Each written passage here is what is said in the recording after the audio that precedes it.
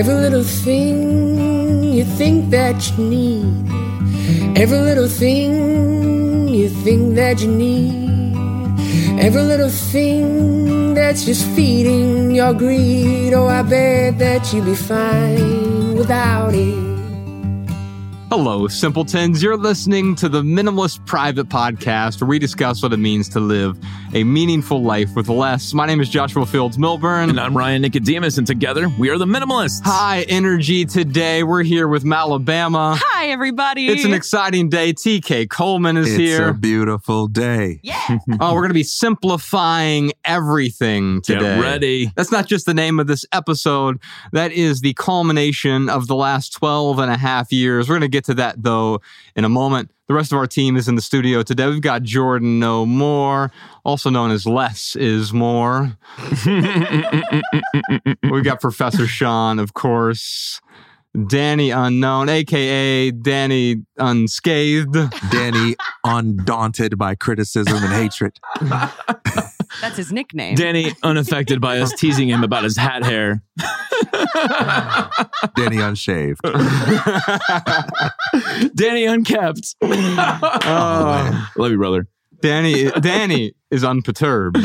That's right. That's right. All right, y'all. We're simplifying everything today. Physical clutter, digital clutter, calendar clutter, financial clutter, relationship clutter. If you're joining us live via the chat, you can drop your questions and comments into the Patreon chat. We'll get to as many of them as we can today. By the way, big thanks to our Patreon subscribers. Your support keeps our podcast 100% advertisement free, because, say it with me, y'all, advertisements suck. Oh, I have a rather unique, I know that's a non-comparable adjective, and Sean's going to get mad at me for saying rather unique, but in this case, I think it holds. We have a unique sucky ad segment today. I think it is possibly the grossest type of advertising that I've ever seen. And it's, I think most advertising is often predatory, or the terminus of it is predatory.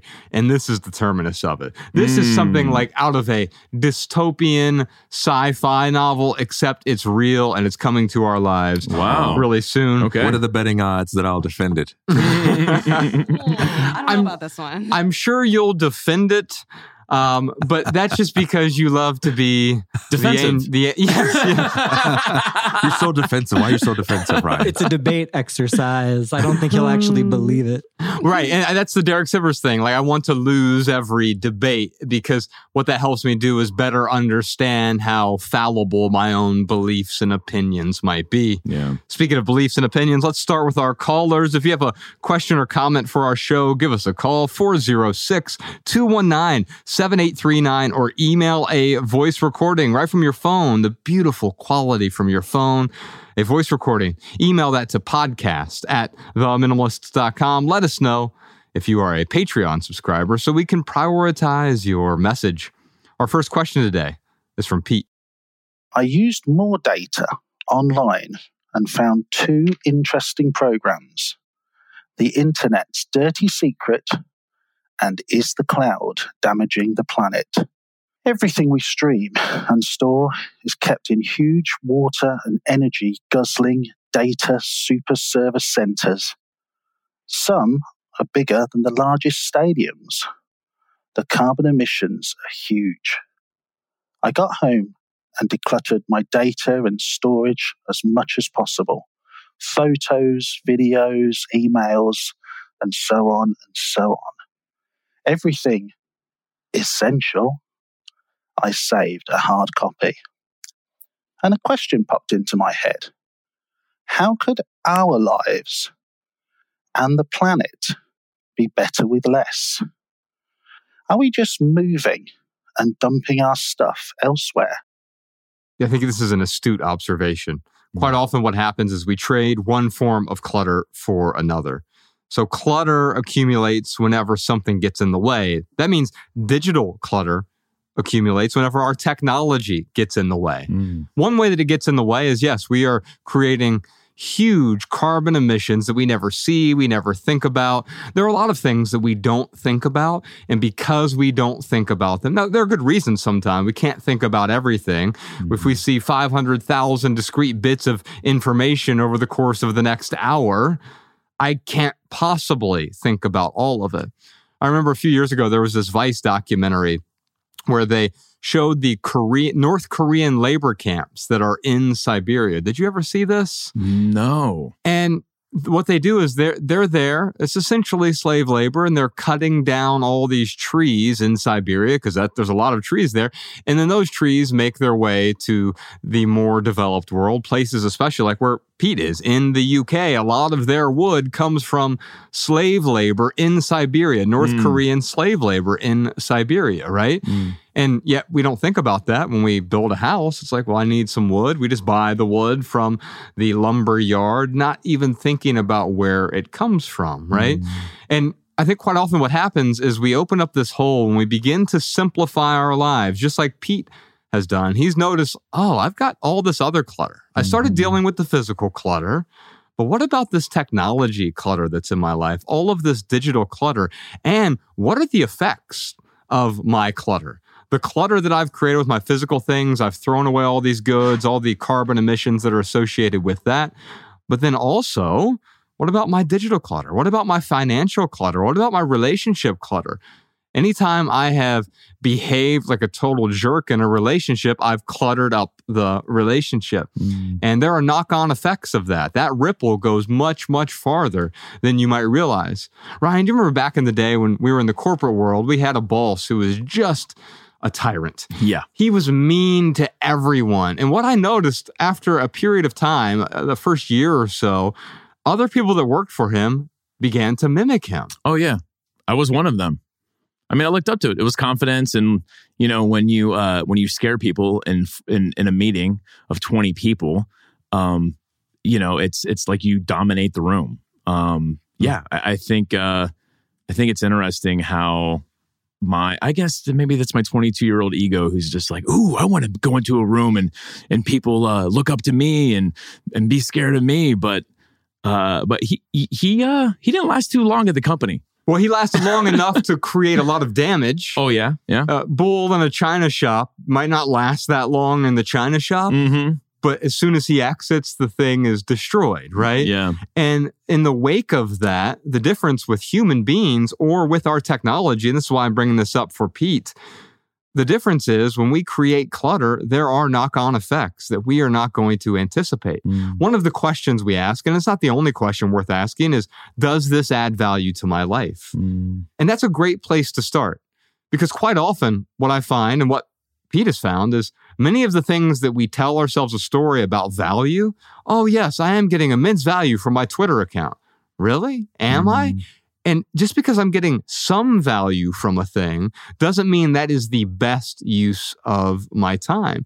And when we start simplifying our lives, when we simplify everything from our physical goods to our relationships, our digital clutter, our calendars, the time consumerism that's going on in our lives, when we begin to simplify our finances, we realize like, oh, wait a minute. The effects of the clutter I've been producing, they begin to stop once I've simplified. It's not about becoming perfect though, TK, because yes, to be the perfect minimalist, I've got down to my 100 items. I've removed all social media from my life. I no longer have a TV or any digital screen that clutters my life at all. No, of course not, because each person's life is going to look different. And my version of the simple life might look cluttered to you or vice versa. That's exactly right. I love your phrase, add value, because the way you add value, the way you get to simplicity isn't by demonizing consumption, but it's by divinizing creativity, right? It's how are you leveraging your acts of consumption and employing those things in the creative process. Like the way you get waste is you consume and then you use that constructively, and whatever can't be used constructively, that's what's left over as waste. And so waste isn't just the result of consumption. It's the result of not taking what we consume and using it in a way that adds value to other people, that expresses generosity.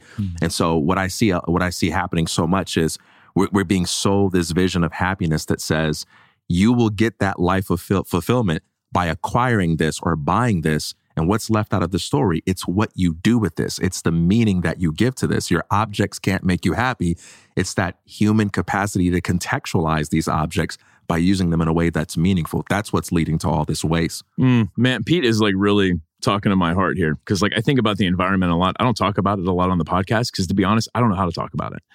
Because it's like every time I hear people talk about the environment, it is like all of this doom and gloom, and if we don't do this, then, the planet's going to be gone in 30 years or 20, whatever prediction it is. But there is like a legitimate problem with like plastic in the ocean. There's a legitimate problem with no matter where you go in the world, you could go like in the middle of nowhere, none of it in Canada, and do some topsoil testing, and like there's lead in there because we have polluted the earth. So it's like we are poisoning ourselves, and even me talking about it is doom and gloom. And it's like, I don't want to just be another doom and gloom voice, but I don't know, like, I don't know. TK, what do you think, man? How do we talk about the environment without it being, threatening? The way you just did it. You just did it perfectly, because you didn't prophesy doom and gloom. To prophesy doom and gloom is to presuppose that you have a certain amount of knowledge about what's going to happen. All you did was honestly articulate the problem. You've expressed how that problem disturbs you. You admitted that you don't know all the answers. You acknowledge these questions are important. We need more conversations like that, rather than conversations where people feel like they need to pretend to be an expert on everything just because they have a podcast. Yeah. And it's interesting, like we can all do our part. And I think that's important. I mean, Mariah and I, we do what we can. I'm not going to sit here and say that like I'm the perfect environmentalist at home, but we do what we can. You can do your part, but right now, I think the most important thing for people to do is, besides doing their part, I guess, is supporting new systems that change the way that we basically distribute goods, make goods, use goods, consume goods, whatever it is. Give an example of that. So, like right now, pretty much everything is made in China, right? Like a lot of things are. So there's a lot of carbon emitted because of, and this isn't even a carbon conversation, but there's just a lot of resources used up to get everything over from China to the rest of the world. So changing the system, like one thing would be is like, okay, how can we make American goods again? How can we at least prevent that much traveling needing to be done? That's just one example. I'm not educated on this topic, so I can't sit here and list 15. Maybe I should have just talked about what I did at home, because now I'm getting down a conversation I don't know how to talk about. But no, I think that there are other things that we could potentially look at. The question is like how to support it. That's the next question, right? Which I don't necessarily understand how to do. But I don't know, man. How do you talk about the environment without the doom and gloom stuff? I think whenever something feels overwhelming, we tend to throw our hands up. And that's kind of where Pete is right now. This isn't really a conversation about the environment. It is a conversation about pain and suffering. Yeah. And part of that has something to do with the environment. And the story he's telling himself now is the reason to not use technology is because it overwhelms the environment. But truly what is overwhelmed here is Pete. He's overwhelmed by technology in so many other ways outside of the environment. He's glommed onto one thing about the environment. And understandably so. It's noble to not want to pollute other people's lives. Totally get that, right? But right now, I think what he's noticing is his life has been polluted with technology. Yeah. And it doesn't mean getting all technology out of your life and living like the Amish, who, by the way, still use their version of technology, right? They have wagons, that's technology, right? They have tools, that is technology. It just may not be the glowing screens that we have. Yeah. And so even they have some sort of omissions in their life. And what we're doing here when we use technology and we have excess emissions, that's from not using our technology deliberately. And that's ultimately what we're talking about. When we talk about simplifying our entire lives, it starts with the stuff. That's the initial bite at the apple that tends to change everything with respect to minimalism, because the stuff is so overwhelming, you could see it so easily. But then there's all this hidden clutter. We did a whole episode about hidden clutter. And part of it's the technology. Part of it's that calendar clutter that you're struggling with. You know, I'm busy. I'm spending so much time doing things that other people think are important. And now it's urgent for me. Well, that's hidden clutter in a different way. Mm-hmm. And all of these types of clutter are overwhelming, and they make us not act at all. They make us continue to go with the flow. Or worse, because what Pete's experienced here, you know what? There's nothing I can do. And as soon as you say there's nothing I can do to fix the big thing, what you're really saying is there's nothing I can do in my own life to fix my own problems as well. Yeah. And it might be more accurate to say there is nothing that I currently know how to do, because there's always more that we don't know than what we do know. And if we were able to find out what we don't know, it might change our opinions about what we can do. So the best we can say is, I'm unable to do anything right now because I don't know how to do anything about it. But maybe I can learn something new and that can change things. Yeah. Pete, I want to acknowledge you for taking the simple road, the simple road to the simple life. It's interesting when we start to raise the standards of our lives. Our standards change in the sense of how we see things. Mm-hmm. So this happens when, I remember I was like one of the heaviest points in my life. I started losing weight, started working out, and I started looking in the mirror. And instead of seeing someone who was looking better, I was like, oh, I need to keep going because I'm still not where I want to be. And this happens with our stuff. When you start to live a more clutter-free life, you start to notice clutter more. So Pete, keep up the great work, man. Pete, I want to invite you. And I'm going to talk about this later in the episode during the Right Here, Right Now segment, but we are launching our first ever decluttering course. That's why we called this episode Simplify Everything, because the course itself is called Simplify Everything. We didn't want to just deal with the stuff. Oh, that's the first week. It's a 5-week course. We go through all of your stuff. We give you a bunch of deeper understandings about your physical clutter, your digital clutter, your calendar clutter, your financial clutter, and your relationship clutter. There are 45 clutter problem areas that we identify, 135 decluttering solutions. And so a good chunk of that, 1 week of that, has to do with your digital clutter. And that's why I thought Pete's question was ideal. Yeah. For this episode. SimplifyEverything.xyz. We're going to give you access to that course, Pete. And this is a 3-day thing only. I think it's 72 hours starting today, May 29th, 2023. It's available for 3 days. Open enrollment right now. Our next question is from Amy in Wichita. Hi, my name is Amy. I'm a patron from Wichita, Kansas. I'm wondering what your opinions are regarding flying first class, especially for very long flights, if paying for it is a stretch.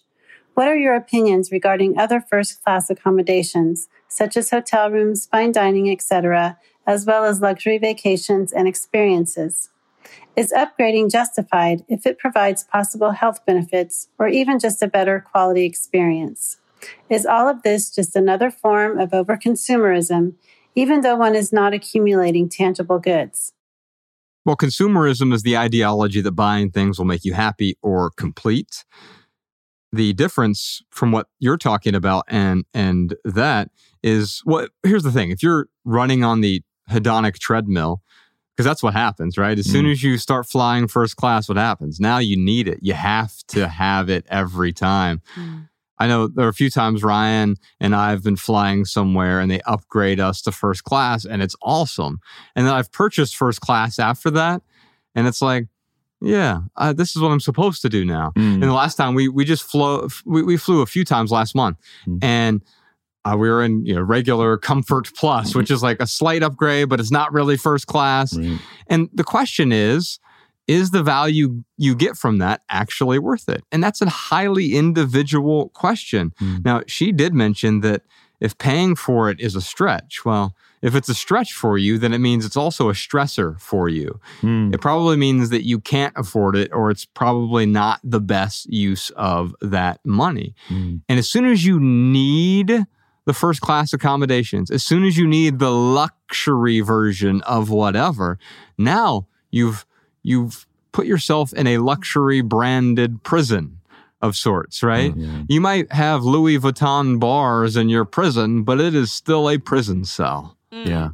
I mean, it's all about prioritization. What are those areas of my life where I'm willing to have less so that I can have more of the kind of experiences that really matter the most to me? And so, when it comes to flying, when it comes to dining, for some people, it's, hey, my highest good is really enjoying that meal. And I'm willing to go without other kinds of luxuries in order to really enjoy that meal.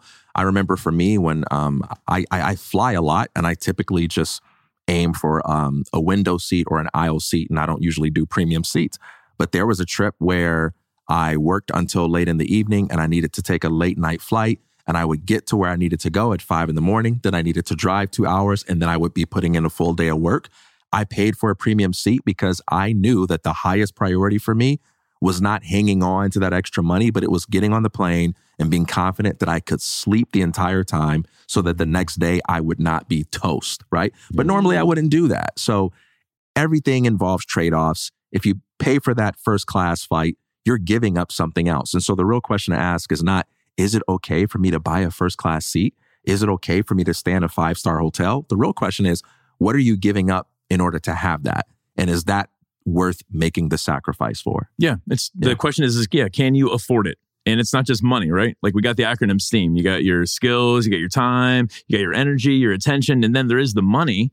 But there are a lot of costs associated with a lot of the things that we do. But there's nothing wrong with wanting to have a fine dining experience. There's nothing wrong with wanting to have a first class experience or go on a nice vacation.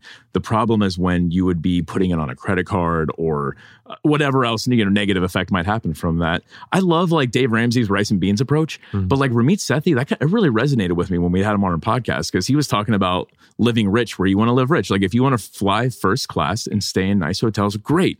But like what can you cut out of your budget in other areas to help afford pay for those things? Yeah. And just to reiterate, like if you want to fly first class, go for it. Right. But if it becomes clutter for you when you need it, that is when it becomes a problem. Yeah. If it's a must for me, I have to have this or nothing else. Or like you just said, if it's creating clutter in other areas of your life, I have to go into debt. Boom. Now I've got financial clutter. Yeah. And I've got status clutter as well. It's Yeah. part of my identity. I'm the type of person who flies first class. Right. No longer is it a utilitarian thing. It is, I'm that kind of person. Yeah. And to say that I'm the type of person who doesn't fly first class, that's another type of identity that you're wrapped up in. Yes. Like it's not valiant to refuse to fly first class doesn't make you a good person. Right. And, go for it. And by the way, this is why it's so important to be careful with making judgments about other people and whether or not they're being good minimalists or they're being frugal with their money, because you never know other people's story. And you can look at some people and be like, this guy's bougie because he refuses to drive around in any other kind of car. And it may be the case that guy lives more poor than you in other areas of his life. But because of the kind of field that he wants to work in, the kind of networking that he wants to do, this is the one area of his life where he decided he's going to splurge. Like whenever I go to this kind of event, I want to wear the nicest suit possible because everything that I'm going after in life depends on the kind of impressions I make in those spaces. And they spend a lot of money on that suits, but you don't see them eating the beans and rice in order to buy that first class ticket, wear that suit and things like that. So you got to be careful with making judgments about people because you never know what the real price they paid beyond the ticket cost, beyond what the price tag says in order to experience something. We were having a book event and someone came up to us and they were like, man, I got to let you know, Nina's killing y'all with the minimalism. And this is, I forget her last name. Nina Yao. Yeah, Nina Yao. And I think she got down to like 13 things or, it was 15 items. Yeah, 15 items. And it's funny because what he was saying is like, hey, Nina has the status. She has earned the right to carry that title as minimalist. And, you guys are the minimalists and I know you live minimal lives, but that's your benchmark. Yeah, you guys are diet minimalists. Right. Exactly. And he was being very nice about it. He wasn't being judgmental. He was just, kind of being funny. But, for a second, I'm like, kind of offended and I'm looking at myself and I'm like, wait a minute. I don't care about the status that I have amongst the minimalists. Yeah. Like the other minimalists out there, I could care less. Like I'm not in competition. Right. And that is really probably where it gets really negative, is where you become in competition with others. So you either fly first class because you want to feel better than, or you don't fly first class because, again, like that's still a status thing because you want to feel better than. You're a martyr. Yeah. And a martyr is also putting yourself on a pedestal. Mm-hmm. And that's why I loved when we did the Chad Ochocinco video. He can fly first class, but he's also not being a martyr. He's like, no, I don't need it. Like, I'm Chad Ochocinco, right? Mm-hmm. I can fly on Spirit in the back of the plane. It's not a problem for me if I fly first class. It's not a competition because nothing that I do with respect to flying on a plane is going to be bigger than who I am as a person. And that is not part of my identity. Flying first class is not part of my identity. For me, being a minimalist isn't even part of my identity. It's a useful label when we're talking about simplifying. And this episode, we're talking about simplifying everything. Part of that has to do with your identity clutter, but it also has to do with, yes, the physical clutter, the financial clutter, all of these different types of clutter that we're experiencing. And Amy, the experience that you're talking about right now is if it turns into consumerism, if it becomes an ideology, either way, if you're consuming that first class seat because you have to, because it makes you better or cooler or more interesting, or I'm just that type of person, or whatever you're doing, especially if you can't afford it, then it's just creating some sort of clutter in your life. And that's where I want to simplify. The great question of economics is compare to what? Is it a good idea to buy a broom? Compared to what? Should I have 2 pencils? Compared to what? Should I get a second car? Compared to what?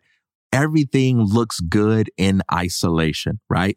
But you want to ask, what else would I be doing with that time, with that attention, with that energy, with that money? And then once you've identified that, ask yourself, which do I love more? And choose what you love the most. We've got this free wallpaper on our website, and Amy, I'd love for you to go download it. It's theminimalists.com. Just click on the resources tab there. There are these 7 minimalist wallpapers you can download because everything we do is not minimal. We give you maximal value for free. And what I love about this wallpaper is it's 5 questions to ask yourself before buying anything. And that could be a first class seat. And I love this question, compared to what? The way the question is formulated on this free wallpaper that you can have right there on your phone or your desktop. Is this the best use of this money? Right? Because it might be a good use of money for you to buy the first class seat for you. And in some instances, the answer to yes, it is the best use of this money for me. But if it's not, that's okay to admit as well. This resource, this finite resource that I have, is better used elsewhere. Another question is, who am I buying this for? Am I buying it for me, or am I buying it to impress other people? And that goes for the handbag, the logo, the new iPhone. Who am I saying yes to? Am I doing that to just impress them? Or am I creating calendar clutter in my life? Or am I saying yes because it is a hell yes for me? And that's what we're talking about when we're talking about simplifying everything. Our next question is from Stephanie in Los Angeles. I'm Stephanie from Los Angeles. I'm struggling with OCD. I just can't stand things getting out of place or getting messy or dirty as I work or as I live with a spouse. And I'm kind of more of a clean freak than most of the people around me, and also more than my husband as well. So Joshua, I know you've said that you have OCD too, but do Bex and Ella keep things orderly as you would like them to? Or if not, then how do you deal with it, or how do you let it go? This is interesting because one of the things that comes up in my own house is, no, they don't have the same standard as me. That's only a problem when I say what? They should have the same standards as me. Yeah. Here is the universal way that the universe must exist. And if you deviate from that even 1%, then you are wrong and I am right. This is another type of putting myself on a pedestal, right? And so, yes, I do have OCD, and it manifests in weird ways. Part of it is visual clutter is really appalling to me and distracting to me. noise clutter is distracting to my wife, and it doesn't have the same sort of distraction to me, right? And so we all have our own little jungle gyms that we play on mentally, right? And we all have the things that bother us. And it's only a problem when we tell ourselves that it is actually a problem. You ask, how do I let go? Well, I stop clinging to needing everyone else to live exactly like me. I can still have my own standard without dictating what your standard should be. That's an expectation. I am going to be unhappy until they meet my standard. That is a great recipe for discontent, for misery, for a lack of peace or tranquility or stillness in your life. For me, in my own life, peace is located at the intersection of obsession and acceptance.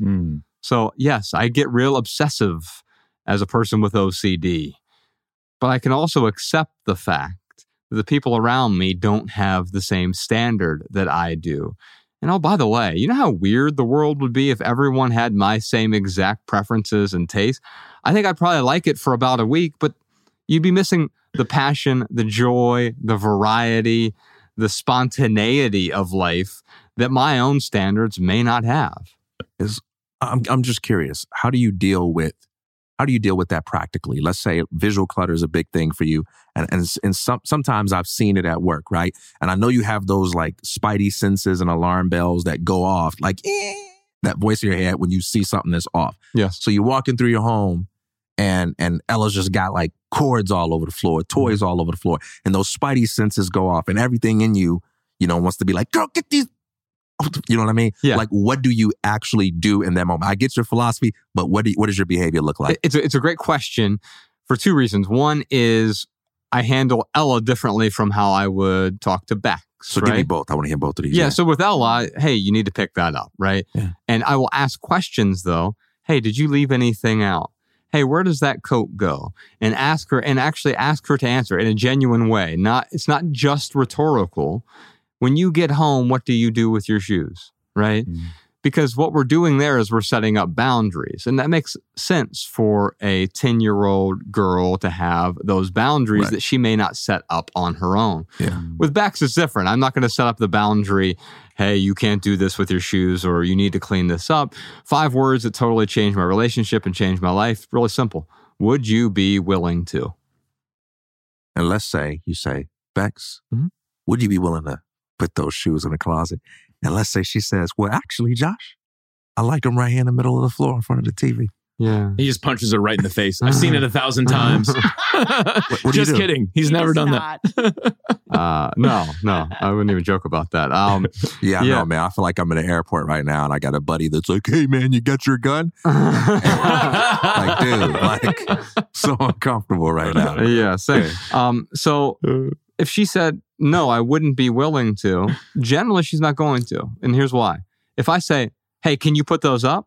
She might say no, right? Yeah. But I'm not asking, can you put those up? Would you be willing to? It's expressing a preference of mine that doesn't step on a preference of hers. And what I'm really expressing is this is something that's important to me. But I'm also careful in how I use that. I'm not going around the house all day. Hey, would you be willing to do this? Would you be willing to do that? Anytime I say it with sincerity. Would you be willing to? Because what I'm doing is I'm expressing something is important to me that you may not notice is important to me. And Bex will do the same thing with me with respect to things that I don't realize are important to her. Because if I don't realize it, how can I know that it's important to her until she shows me? And the way to show it is simple. Would you be willing to? And if I still don't understand, hey, this is important to me. Would you be willing to? Okay. Oh, yeah. Last little bit, okay? Because I'm learning here myself. You have a moment. Would you be willing to? She says no. Question, answer. You got to respect it. But let's say on the inside, you still got those spidey senses and you're just like, you don't want to feel this way. You're not hating on yourself for it. You got all the right philosophical beliefs about it, but your internal experience is one of great discomfort and irritation. What do you do? Yeah. So a few things. One is it's hard to enjoy the situation in that moment. So I'm not going to pretend to enjoy it. Jump up. Nope, but I'm happy. I put a smile on my face and no matter what, there's all this clutter in my way. I'm happy. I'm not going to pretend that I'm happy about it, right? Yeah. but I am going to look to see whether or not I can accept it. Can I accept this for what it is right now? Yeah. And if the answer is yes, I don't have to pretend to like it, pretend to enjoy it. Acceptance is enough. Now, I will say this also, I have my own space I can retreat to. And that can be as simple as having an office, a spare bedroom, a shed to go to, a backyard, a place to go. We have in our house, we have our garage is converted into a 250 square foot little guest house. And so I have a place to which I can escape, and it's pristine. But before we had that, I would have a little desk to which I could escape, and it was pristine. I had my own area that was under my own dominion and wasn't a shared space. But with the shared space, the question is, can I accept this? Not forever. Be clear about that. I'm not saying, can I live with this for the rest of my life? I don't need to live with it for the rest of my life. Can I live with it right now? Yeah. Not can I enjoy it? Not can I get pleasure from it? But also realizing that I don't need to wait until tomorrow and next day.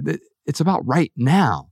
Can I accept this now? And if I can accept it right now, well, I've already let it go. So I think about the acronym we came up with, TARA, right? It's tolerate, accept, respect, and then appreciate. And basically, we talk about that when it comes to someone in your life that you're really trying to get along with. And the first step is to tolerate. So when you say accept here, is that the essence of what you're saying with accept? Or is it, because I would say that even if you could tolerate it, that might even be a great first step. I agree with you. So I think that tolerance is a great first step. It's a weak virtue on its own. And to answer your question directly, no, I don't want to just tolerate it, but that is a great first step. If Bex has shoes all over the living room, I can't ever imagine this actually happening, but let's just picture it for a moment. She has shoes in the living room and she doesn't want to move them for whatever reason. My first instinct is to be like, well, you should do this. Of course, that's not tolerating it, right? Right. But can I tolerate it? Yeah. Before I get to acceptance, that is ideal because eventually I do want to get to those last two letters there, the last two steps, respect. Giant leap from tolerance to acceptance. Another giant leap from acceptance to respect. I respect the fact that she actually enjoys having her shoes right there. Even if I don't enjoy it, can I respect that this is valuable to her in some way? Yeah. And then beyond that, maybe I can actually appreciate it. Yeah. Maybe there's a piece of art that I really don't like, but she gets so much value from it. Man, I don't like it, but I really appreciate the fact that she likes it. Yeah. Yeah. No, I think what my favorite part of the whole Simplify Everything course is the relationship piece, because it is, it's not just people at home that we live with. It's our friends, it's our family, it's our neighbors, it's the people we work with. And these things come up all the time. And yes, tolerance is a great first step. Acceptance is a great second step. I'll tell you that with Mariah and I, if there's something that she has out that I'm like, oh, that needs to be put away, or she left that, whatever it is, if I can't tolerate it, then I will just pick it up myself. Like, I'm not going to hold her hand and mother her into cleaning up after herself. If it's a pattern, then I would say, hey, would you be willing to do this? Because I've seen lately that it's been a pattern, which I don't think I've ever done that. But yeah, that's another solution too, is like, instead of having this conversation of, can you do this? Because you should, just do it if it needs to be done, you know? And it's also not her responsibility to be your mommy. Right. In these instances, I'm going to clean up after you, or I'm going to clean up after myself to pacify Ryan. That's also not her responsibility to make sure that you always appreciate everything she does. That's creating another kind of prison. Needing someone's acceptance, needing their appreciation, needing their respect. Yeah. That's not what we're prescribing here. Right. We're not saying you need to find people who tolerate you and respect you. No, I'm not asking for your respect. If you respect me, fine. But it's not something I need in order to accept things for the way they are. Another question here. This one is from Lucas in Oklahoma. My name is Lucas from Oklahoma City, Oklahoma. I just watched the short talk about drugs on YouTube. Well done. Ryan's experience mirrors part of my own from earlier in life, and your references to Johann Hari and some other folks were really helpful. I'd be curious to know how you think religion or spirituality, or just even having something of a path, can help or hinder the needed growth to, as you say, get beyond the addiction and get to the purpose? Yeah, addiction is a son of a bitch. I was addicted because I was hiding. Like I was hiding from myself. I was hiding from my responsibilities. I was hiding from judgment. I was hiding from insecurities. I was constantly hiding. So when it comes to like the spirituality piece of it, that doesn't resonate with me so much. For me, it was really about getting clear on my short-term actions aligning with my values, because that is really where the discontent comes from. That is why I was insecure. That's why I was hiding, is because I didn't feel like I was a functional, good human being. And I knew why I didn't feel that way. So instead of doing the work to be a good human being, I was using substances to cover up that feeling of discontent. I think that religion and programs like AA and whatever else is out there, I think they do work. And any system that you can buy into will work if you follow it. Ones that have, especially the ones that have been proven to work for years and years and years. People ask me all the time, is it needed? Is that what you had to do? And it's like, no, like I had to go. I went and saw a therapist, and I went and talked about what was going on, and they helped me dig into why it was going on. And it's, really helpful to discover some new things about yourself. Like, I'm trying to think of, like, with my therapist, she said something about like, hey, because I would tell her about all the shit that was going on inside of me.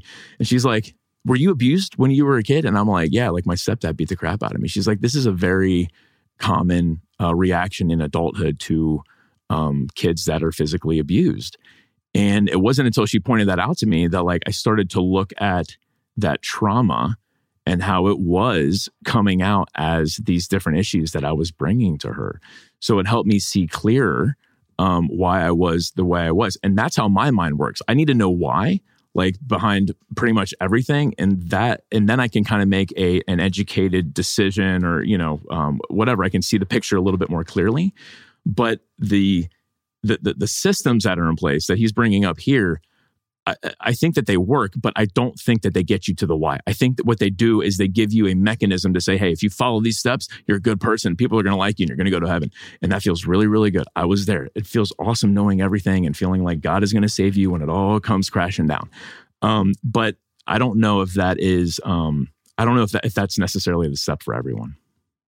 And even within the same religion, the same spiritual path, the same self-development program, there are different ways that people employ the practices and the processes, right? For everything you could possibly do, there's an unhealthy way to do it and there's an unhealthy way to do it. There's a way to miss the point with everything. And there is no philosophy so amazing, no practice so wonderful that someone can give it to you and you can shut your brain off and just apply it without having to worry about misuse. Everything can be abused. Everything can be misunderstood. You can miss the point within any context, within any philosophy.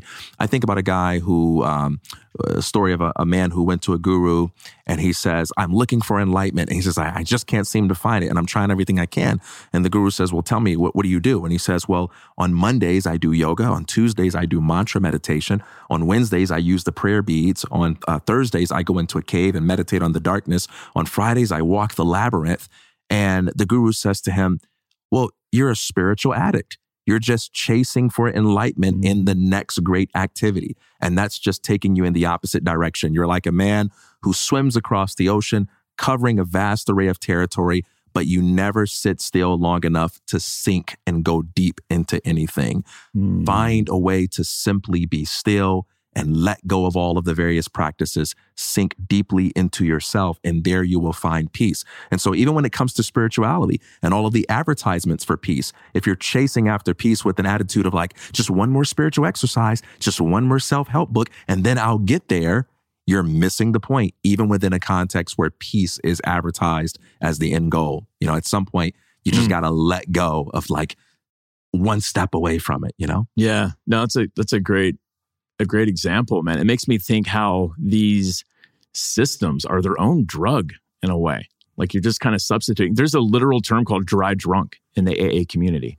And what it means is that someone has gone through the work, they don't drink anymore, but they still act like a drunk. Mm. And the reason why they're a dry drunk is because they haven't dealt with whatever trauma is going on inside. And we all got some bit of trauma going on inside, like some of us more than others.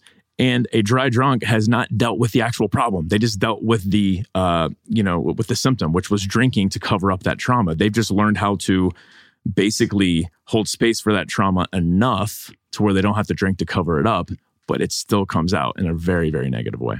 The question worth asking is, what are you hiding? Mm. Because when you start drinking or you start over-consuming material goods or over-consuming social media or over-consuming food or over-consuming busyness or going deep into debt or just consuming people, more relationships, more events, more cocktail parties, whatever it might be, the more, what am I hiding? What am I covering up? Because at first it feels good to cover up that trauma, right? Mm-hmm. Because I don't want to sort through it.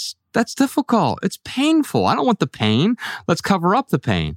But on a long enough timeline, the path to misery is cobbled with addition. Yeah. And so the path to peace is uncovered. Yeah. With subtraction. Yeah. And so what you're really talking about here, any of these spiritual paths that are useful to you, they have much more to do with subtraction than they do adding more onto my plate. Yeah. And if you really look at the essence of a lot of these spiritual practices that are reported as having led people to peace, the goal of them is to cultivate this state of inward stillness. So even something like mantra meditation, it's a very busy exercise in the sense that you have a word or a phrase that you're saying over and over again. And if someone is looking at your behavior, they're thinking, oh, you're very busy. But by focusing on that mantra, you're quieting the mind and you're cultivating this disposition of quiet. And so even when you are busy, the goal ought to be to cultivate that inward stillness. So if you're trapped in this busy-bodied approach to spirituality that isn't leading to that, it's just another form of addiction, but it's just dressed up in more enlightened, noble-sounding language. Yeah. I think there's one common theme between the spiritual paths, me seeking a therapist, it's the support. So regardless, like if you are addicted, like you've got to find some way to get support. And the more support you can get, the better. I think the other distinction that TK is making here, and I just want to highlight it real quick, stillness, when you're talking about it, is not something you can do. And that often drives people crazy. Like, what do I do? No, stillness is the lack of the doing, right? Now, there can be an environment in which it's easier to be still. You put yourself in a float tank and you realize how still you're not. Mm-hmm. How fast the brain is moving. The thoughts are tumbling because you've turned everything else down. And you realize that even though I'm perfectly still, it's chaos up here. Mm. A lot of thought clutter, mental clutter, psychological clutter that's making me miserable, even though everything else around me is completely peaceful and still. I lack the peace up here because I've been covering it up for so long. Let's move on to some social media questions. Looks like we got a question from Maha on Facebook. How can I stop being so attached to things? And why do I get so attached to things? The $1 million answer. Just read all our books, watch our documentaries, listen to all our podcasts. Yeah, here's the order you have to do it in. Yeah. You know, Maha, to let go, you don't have to do anything except stop the clinging. Now, obviously, the first step in that is not to just drop something. If you have a really tight grip on something for a really long time, if I got my device here and I'm just clinging to it, I'm not saying throw it across the room. The first thing I need to do is this is kind of painful when I cling for a while, right? In fact, we're going to get into this later on the private podcast. I've got this video example of the pain that is caused by clinging. So the first step is not to just throw this or drop it. It's to simply loosen my grip for a second. Oh, I'm still holding it. Now, without that same tension, I can ask, does this add value to my life? Is this getting in the way? Is this serving its purpose, or did it already serve its purpose? And if it served its purpose before I'm clinging to it because it's residue from the past, it's never going to do for me the thing it did before. The story I'm telling myself is, yes, maybe it added value a year ago, a decade ago, but I'll hold on to it just in case. And now I'm clinging to it again. I feel myself clinging tighter. Loosen my grip. Okay, how do I let go? I simply cease the clinging. And if it was a snake in your hand, you wouldn't ask, how do I let go of the snake? You don't need a 3-step process to stop clinging. As soon as you realize, you understand how dangerous the thing you're clinging to is, how dangerous clinging in general is, because it keeps you tethered to a place you don't want to be, you drop it automatically. Yeah. You know, I think it's important to highlight the fact that attraction precedes attachment. The reason we're attached to things is because at some point we were genuinely, sincerely, and legitimately attracted to it. And that attraction turned into an addiction or a codependent relationship. And instead of making the leap to try to figure out how can I break up with this attachment, you've got to ask yourself, well, what's legitimate about the attraction that underlies the attachment? Because you can't figure out how to meet a desire in a healthy way if you don't embrace that fundamental desire as healthy and as good. And so often we attack ourselves by saying, oh, I'm such a filthy person for feeling this way. I'm such a bad person for having a taste for that, for being drawn to that, attracted to that, wanting that. And we're so busy condemning ourselves that we never learn from the wisdom of our attractions and our affinities. But when you place yourself before those attractions and say, well, what are you teaching me? What needs are you meeting for me? Then you can say, all right, I'm ready to let go of the unhealthy, unsustainable way of doing those things. And I'm ready to do those things in a way that lines up with my highest values. Yeah. And I think that works, TK, because you're finding purpose and you're finding meaning beyond your things. And that's why we get attached to our things. Like we're all looking for purpose and meaning. And it's very, very easy to look at things from the past, things from our, grandfather, great-great-grandfather, and makes us feel good. And there's nothing wrong with that. But if that's if the things that we have in our lives are the only thing that bring us meaning, like that's why you're having such a difficult time letting go. Yeah, you have a difficult time letting go because of exactly what Ryan just said.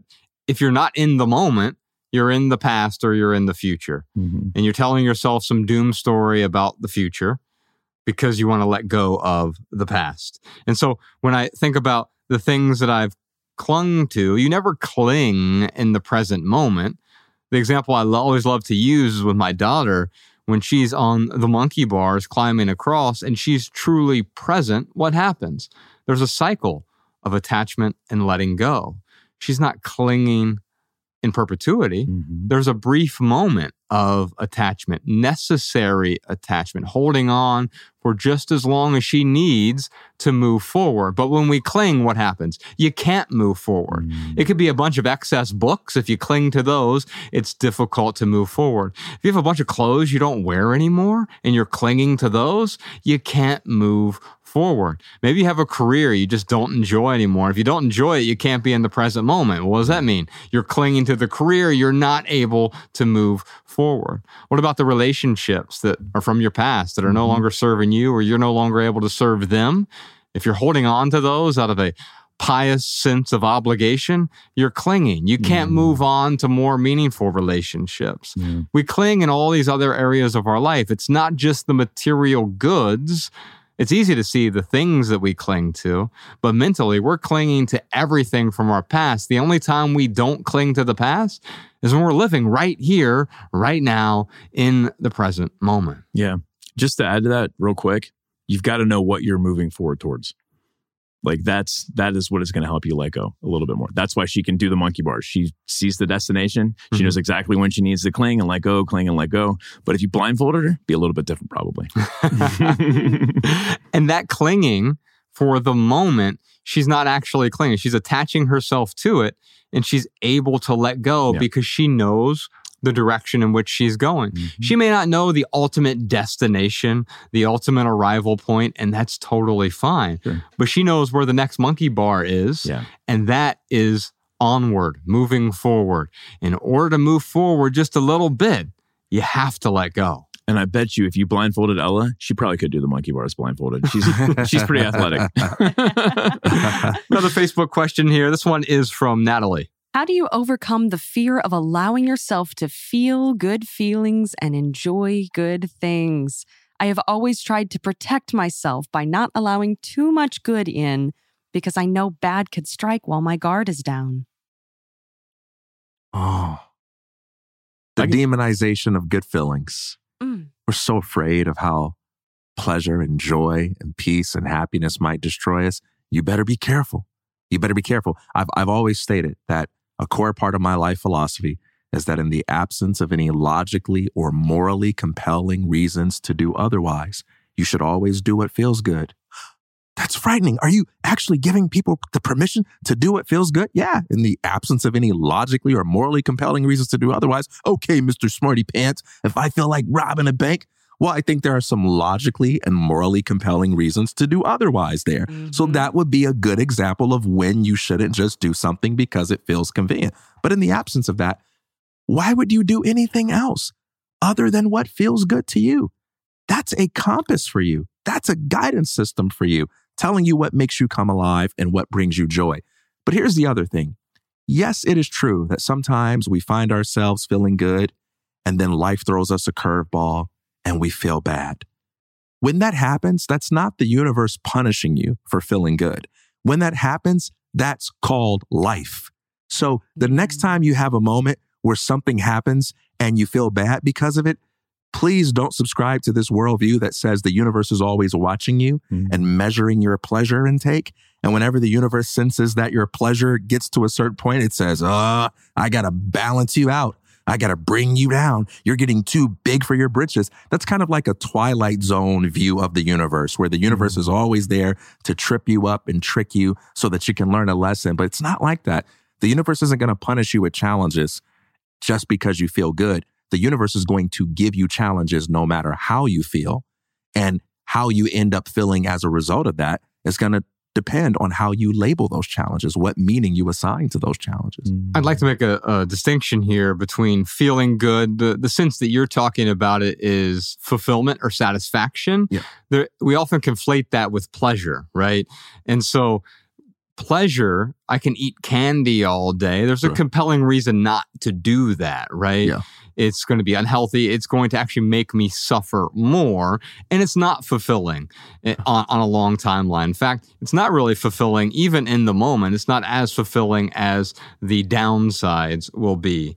And there's nothing wrong with eating a couple pieces of candy, right? Yeah. But when your diet is primarily consists of non-nutritious foods, that's often what we do on a sort of philosophical or spiritual level as well, right? We're constantly sort of snacking on these things that are full of empty calories, but no nutrition.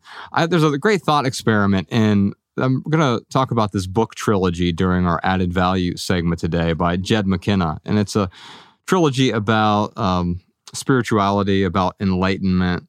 And the second book, at the end of it, he has this really interesting thought experiment that doesn't have a canned definitive answer.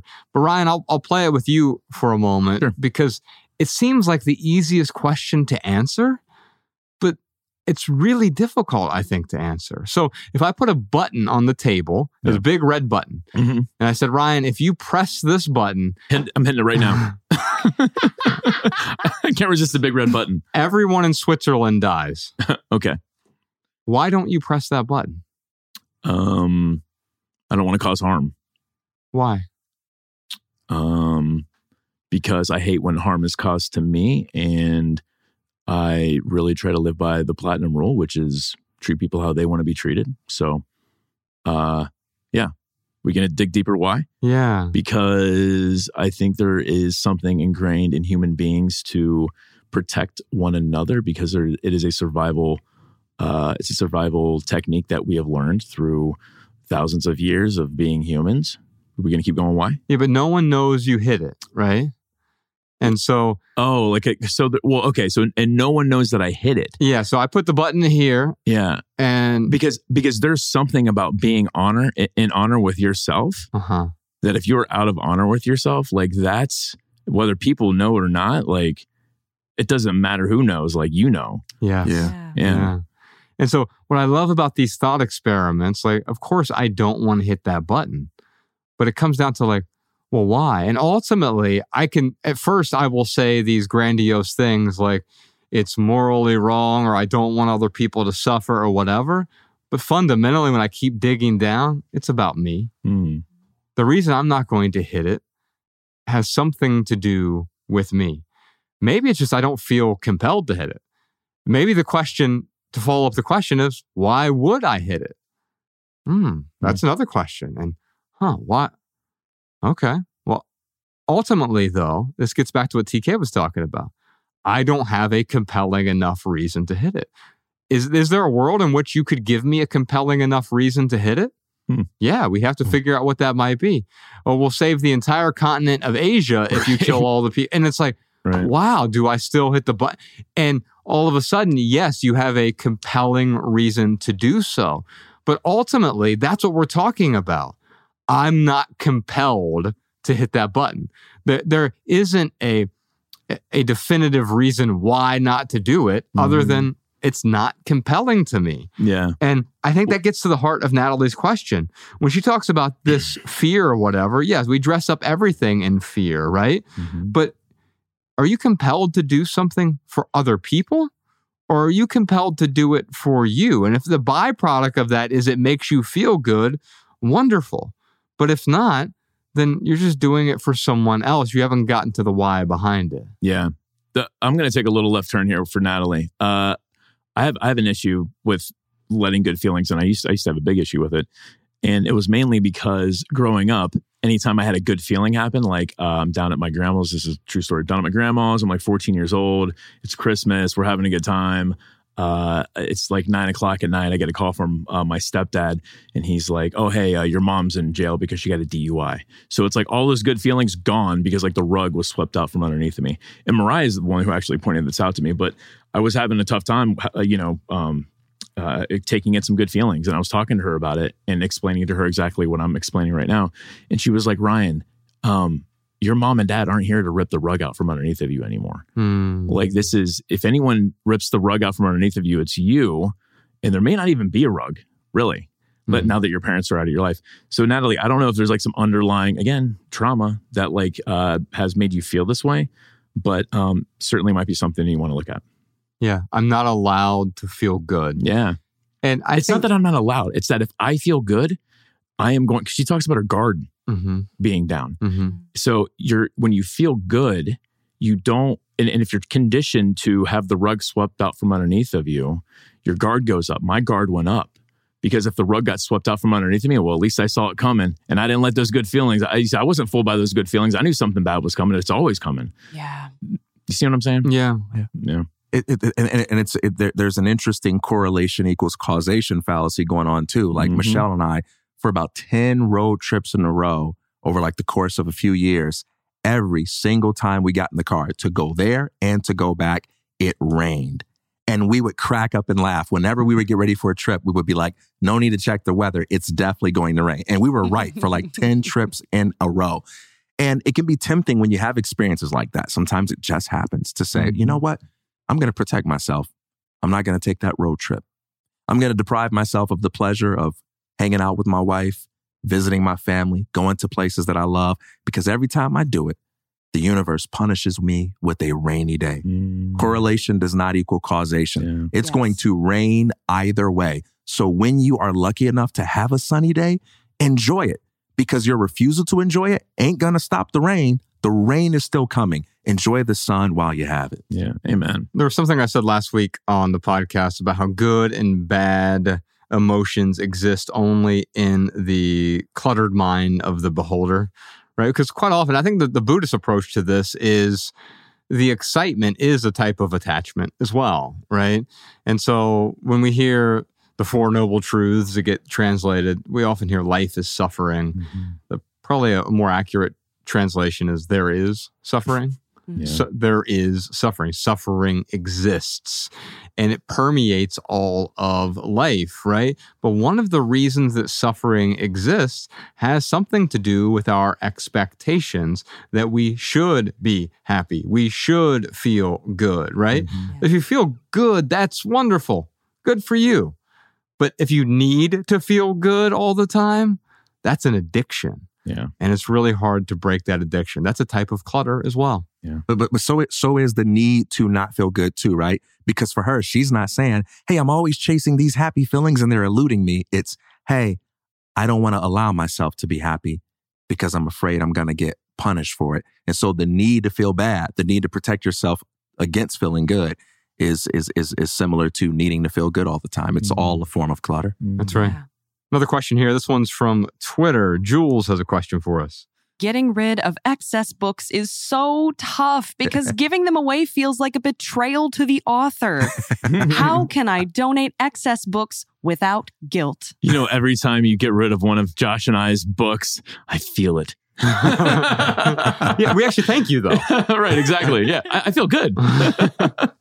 Isn't this an interesting story that we tell ourselves, TK, about like, I'm disrespecting someone. I'm betraying the author if I get rid of their book. Here's how you betray me. You take my book, you read it, and then you hide it on a shelf somewhere and never share it with anyone else ever, right? Yeah.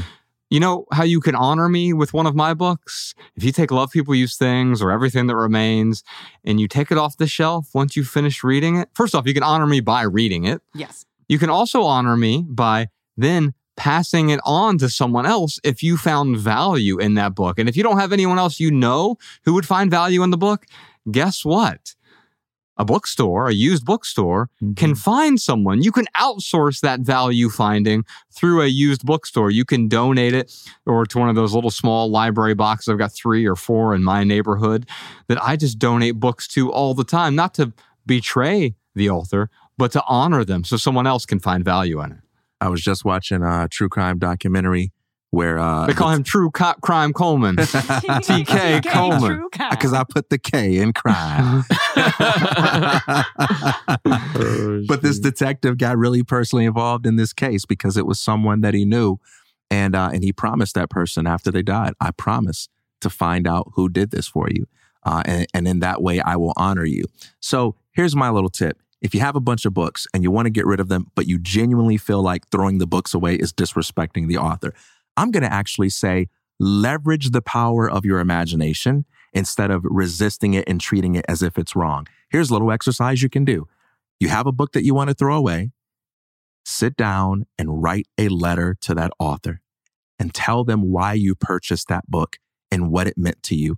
What role did it play in your life? What hopes did it birth in you? What questions did it prompt you to ask? And then make a promise to that author that you are going to find a place to give it away so that someone else can be influenced and inspired by them in the same way as you. Maybe you have a connection to books that the average person doesn't have. And maybe you have a connection to the energy of the person who wrote it that the average person doesn't have. Go ahead and play with that. Get your imagination involved, write them that letter, and then give that book to another person who might appreciate it, or as Josh said, to the library. And now you honor the author by letting it go instead of betraying them. I love that. I think that's so thoughtful. It really is. Jules, who told you this? Who told you that you had to hold on to books to respect the authors? It's Jules who told Jules this. So Jules, you can tell yourself a different story. But to TK's point, what she really wants to do is honor these authors who have spent the work. So find ways to honor them. Writing a letter is a great way. There's probably some other ways. But telling yourself a story to cling to something that you made up, I would challenge you to tell yourself a different story. I would say to live with less, we also have to understand the difference between value adding or essential details and clutter. Because just because something's a detail doesn't mean that it's clutter. I brought an excerpt today. I want to go through this with y'all. This is from our friend Rob Bell. He has a great book. My favorite book of his is a book called How to Be Here. And in there, he talks about the details. Here's what he has to say. The details matter. What you have hanging on the walls, what's on your desk, the stuff you fill your life with, There is a difference between details and clutter. Clutter is the books on your shelf that you're never going to read, the stacked up papers that have been untouched for months, the endless flotsam and jetsam in your car, your closet, your garage, your kitchen, your bedroom, and your office. Clutter is all those clothes that you haven't worn in years, filling all those shelves and drawers. Clutter is all those possessions you've got piled in the garage just in case you might need them someday, even though it's been 7 years since you first made those piles and you haven't looked at them since. Details, however, are those pictures that remind you why you do what you do. Details are those books that are filled with underlining and notes, or the books that you actually will read.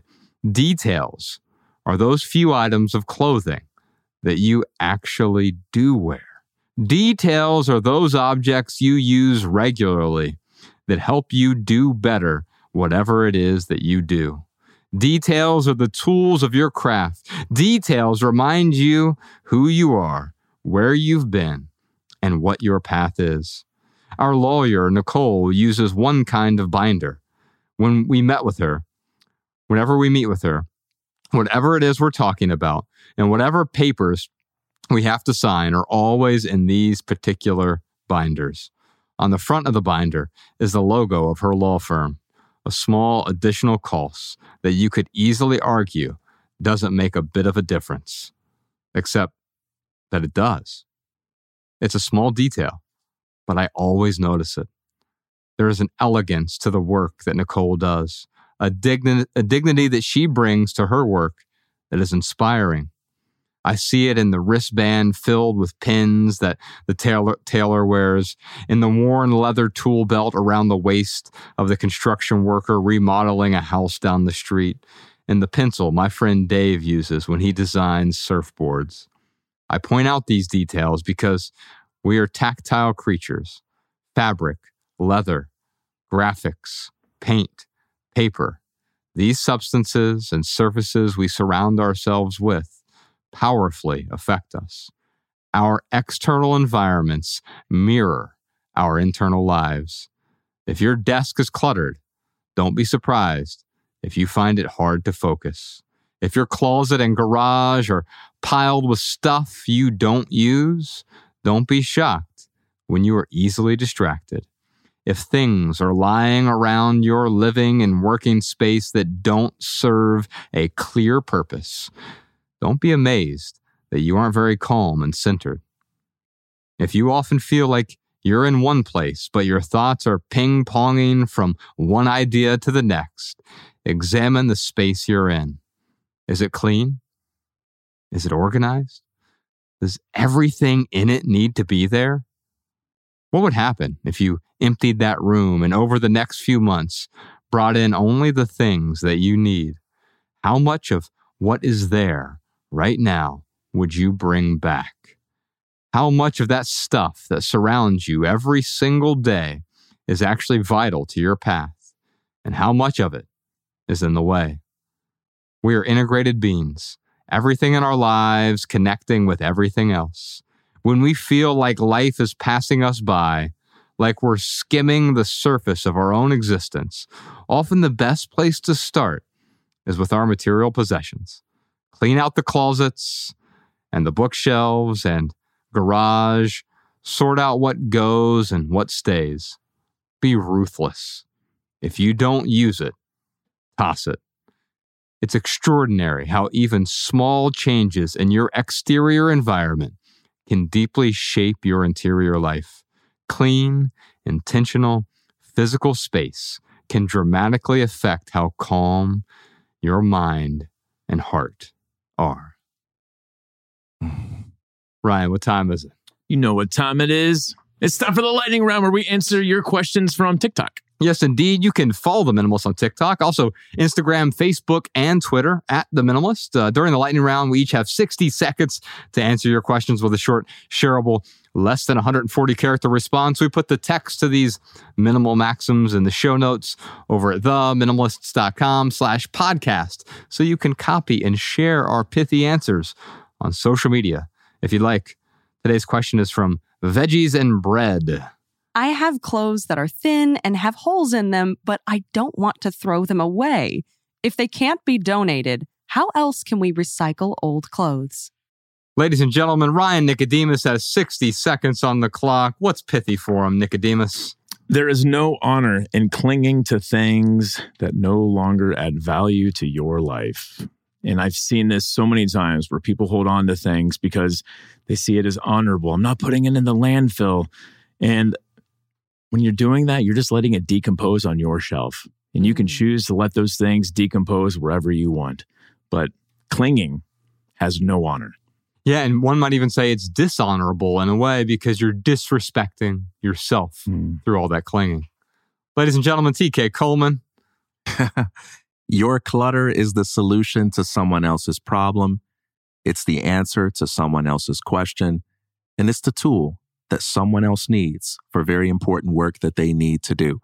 No matter what it is you possess, when you're ready to let it go, there's something you can do to transform it or to give it to another person and help them fulfill a dream with it. And that's also true of these clothes that you no longer want to wear, but that you can't donate. Where there's a will, there is always a way to recycle. Always. Yes, yes. So I can walk you through some practical things, but first, let me give you something pithy. The most sustainable item is the item that is left on the shelf. The reason we have so many things that end up in a landfill is we go out and consume so many things. We buy so many things. We bring so many things home that quickly become excess. We buy something not understanding the true cost of the thing. Yes, there's the price tag on the thing, but then there's the environmental cost. There's the storage cost, the psychological cost, the cleaning cost, the upgrading cost. And I have to put apps on the thing or change the batteries in the thing or put oil in the thing or whatever it might be. There are all of these additional costs. And so if you want to be sustainable, leave it on the shelf unless it's absolutely essential for your life. If it's truly going to add value, great, bring it home. But if you're just bringing it home all the time, guess what happens? You end up with 81 pounds of clothing every year that you throw away if you're the average American. Let me get real practical for a second, though, because I will put a link in the show notes to one thing. I have an article here called The 25 Best Places to Recycle Old Clothes That Cannot Be Donated. I'm not going to walk you through all of those because this is the lightning round right now. But if you head on over to theminimalists.com/podcast, we'll put a link to that article, the 25 best places to recycle old clothes that cannot be donated. However, here's something I have for you. Clothes can be recycled? ? Here are 5 underrated ways to use old clothes that cannot be donated. So it's true that if you have a lot of old clothes, many of our old clothes still have tags on them, donate those. Let someone else get value from them. Or any gently used clothes, yeah, you can donate those to your local Goodwill or local homeless shelters. You can sell them on eBay. I buy a lot of my shirts from eBay now and I'll get them. They're either brand new or the worn once didn't fit me well. I'm going to sell it. Great. It's essentially new at that point. So the price is like 50%, 90% less than what it would have been. However, if you've got a bunch of clothes that can't be donated at this point, instead of just throwing them away, here are 5 things you can do. The first thing is, and I'll put a link to this article in the show notes as well. The first thing you can do is cut or tear your old clothes up and make them into rags for cleaning. I've done that a bunch. Yeah. I mean, that makes sense, right? I mean, they're essentially rags. We even use that term now, right? Look at these old rags. Yeah, I'll turn them into rags. That's pretty simple. You can dye the fabric and turn it into something usable, like a hair elastic. That's what TK does. Or a headband. For those listening, it's funny because he does not have hair on his head. The joke's not funny if you have to explain it, Mallory. And for those who did not get the joke, it was the basis for the humor was that he's actually bald. And visit Mallory's website, jokesexplained.com. The third thing on the list here is use the textiles as pillow stuffing. I already have stuffing on my pillow, so I probably don't need that. Yeah. Wear old, stained, or damaged clothing for painting projects or other dirty tasks like yard work. However, Ryan, be careful with that because we can justify holding on to anything. Oh, yeah. I did work around the house, and when I was living in Ohio, and I had 20 work shirts and 20 work pairs of jeans, and I could only wear so many of those layers at once. I go back to the pillow thing, though. Mariah actually did this because she bought a pillow that had a bunch of plastic inside of it. Oh. She didn't realize it. It's because it was like, it was just like, it wasn't microplastic, but it was some kind of plastic that she had. So she took all the filling out and restuffed it with old clothes. Oh, wow. Yeah. Okay. Yeah. So it is practical. Very practical.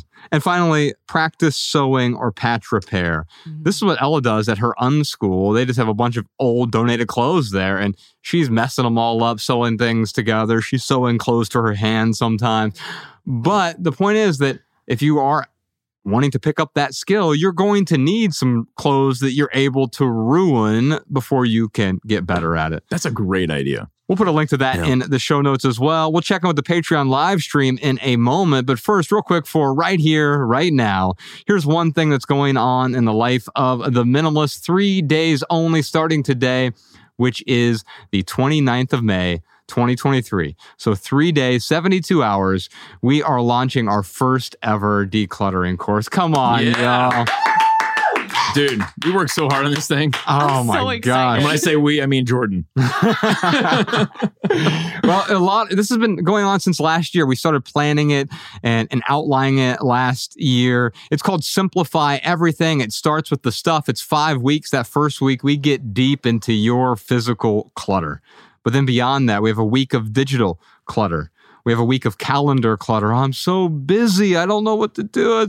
I keep saying yes, yes, yes. Well, we help you with the calendar clutter as well. And then, of course, financial clutter. Do you have any debt in your life? Do you make any irrational or impulse purchases? We help out with financial clutter. And ultimately, we end the course with relationship clutter. 17 video lessons, 45 clutter problem areas, 135 decluttering solutions, a 30-page workbook, student forums, and much, much more of less. It is called Simplify Everything. You can find it at simplifyeverything.xyz. Ryan, earlier you mentioned your favorite part was the relationship clutter week because it all sort of builds up to that. What really stood out to you throughout the course? Is there any memories as you were filming it and refilming it and refilming it? Yeah. No, a lot of memories. I learned a lot of lessons along the way, like speaking straight to camera is very different than having a conversation on a podcast. So I became much better at learning what I need to do to talk directly to camera. Oh, he's being bashful right now. Like Ryan stole the show. When you go to that first week, you're like, oh my gosh, do I need to redo everything? Because, and it was like we were one-upping each other. Like, when 3 people get on a song and they have 3 different verses and like they're each trying to one-up the next person. I wasn't intentionally doing that. But then Ryan comes in and I'm like, oh my gosh. His new take is so good. What am I supposed to do with this? Yeah, like once I learned what I had to do and got my footing, like I do feel really good about it. I have never, ever watched anything of mine and have been like, oh, Mariah, you got to see this of me until this course. Look how good this is. I was like, you got to baby, look how good I look. I was like, I don't even know how I did this, but like, look how awesome this came out. Anyway, I looked at you and I was like, man, will I look like this if I simplify? The relationships piece of it, the reason why I think that's my most favorite part is because this is like one of the most difficult things for us to deal with. Toxic relationships, people at work. How do we live up to other people's expectations? Like those are things that I think people will find a lot of value in because like me, I want to say yes to everything. I hate telling people no. And I want to overcommit all the time and I want to make everybody happy. And it's taken a lot of work to not just feed into those impulses that I have. And I know a lot of people out there probably have those impulses that they could use a little support on. I really like the first week because what it does, it distills down in 1 week 3 video lessons. Each video lesson has 14 different segments in it. And what it does, it distills down like 13, 14 years of what we have learned collectively and puts it in a way that is really useful, these boundaries that we help people set up in their own lives. And the idea is you walk away from each video with 9 solutions in each video, but one that you can apply to your life today, and then you can build on it from there. Yeah. However, my favorite weeks were the digital clutter week because a lot of hidden clutter there, right? With social media in particular, or our glowing screens, our televisions. And we give some practical ways in our own life, our own recipes for simplifying the digital clutter. And then I really enjoyed the third week. I think that was probably my favorite week because it was about calendar clutter. I think that's the biggest form of hidden clutter. We have this micro clutter. It's kind of like microplastics. You don't realize that it's in your water and everything else. Whenever I say yes to something, I'm adding a little bit of clutter. And it's not about going around now and saying, no, I'm not going to do this. But it's about understanding that every yes is a form of clutter. And we show some ways to better understand that kind of calendar clutter that's making us miserable, but also give some practical ways to eliminate a lot of that clutter. TK, what about you? My favorite section was the calendar clutter because it really forced me to dig into just how much busyness is a plight in our society, right? It's a badge of honor and it's an excuse for not being the people we want to be. And for so many of us, we feel like we have these grandiose or satisfying visions of how we could be living our lives if we weren't so busy. And yet we have a hard time letting go of the stories around why we're busy. And so I think we provide a lot of value in that calendar clutter section that resonates with me very strongly and what I see a lot of people out there struggling with. I just like listening to TK tell his stories and quote people because like every single video I'm feeling like I'm introduced to someone new or a new book or something. Well, the website is simplifyeverything.xyz. The .com was not available, but I figured this is appropriate anyway, right? XYZ. We're going to get to the end of your clutter. Simplifyeverything.xyz. It's a 5-week course. However, it's available for 72 hours only. May 29th, May 30th, May 31st. And then if you're listening to this after that, you can head on over there, put your email address in. If we decide to offer this again in the future, I don't know. But my hope is this goes really well. We learn a lot of lessons from this. A lot of hard work went into this. So if you'd like to join, you can join simplifyeverything.xyz. Let's check in with our Patreon live stream. See what else we got here. What's your best question you got for us, Malabama? Oh, they're all so good. It's hard to pick one. Let's go with Marvette's question. I want to let go of the need to be productive as a justification for being or doing what isn't my true desire, but I still feel expected to fit into societal norms. Why do we participate in so many things that don't truly matter to us? And why do we feel compelled to do so? Well, because it does matter to you on some level, right? The approval of other people matters to you. It doesn't have to matter to you. By the way, you get to choose what matters and what doesn't matter to you. Or if you don't choose it, guess what happens? Exactly where you're at right now. People hand you what is going to be important. Oh, this is important to me, so now I'm going to make it important to you. I'm going to make it important to you. Here's how you should behave. You should go to college. You should graduate from a prestigious school. You should make a 6-figure salary. You should own a car. And oh, by the way, it should be a nice car. And you should wear a suit every day, or you should wear these kinds of clothes. You should have logos on your handbag. You should. We're shoulding all over ourselves because something does matter to you. And because if it didn't matter to you, then you wouldn't allow it to happen. Because there are certain things you wouldn't do, even if it got you the approval of others.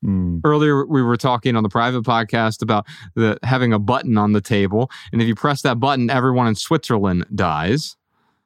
You're not going to do that. Well, why aren't you going to do it?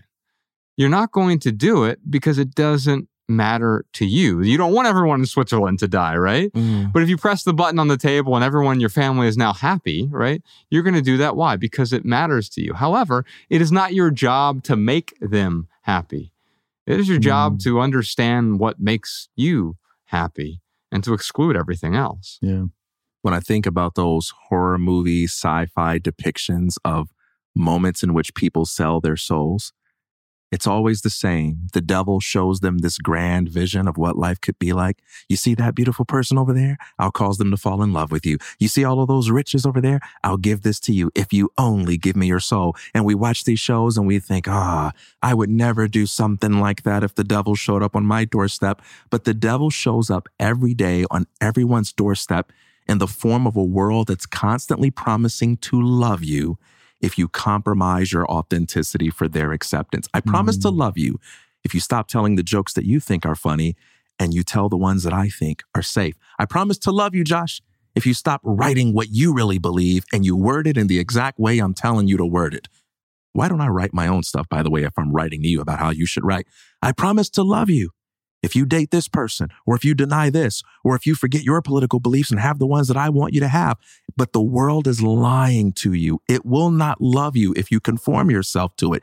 It will cease to respect you and then find another reason to hate you.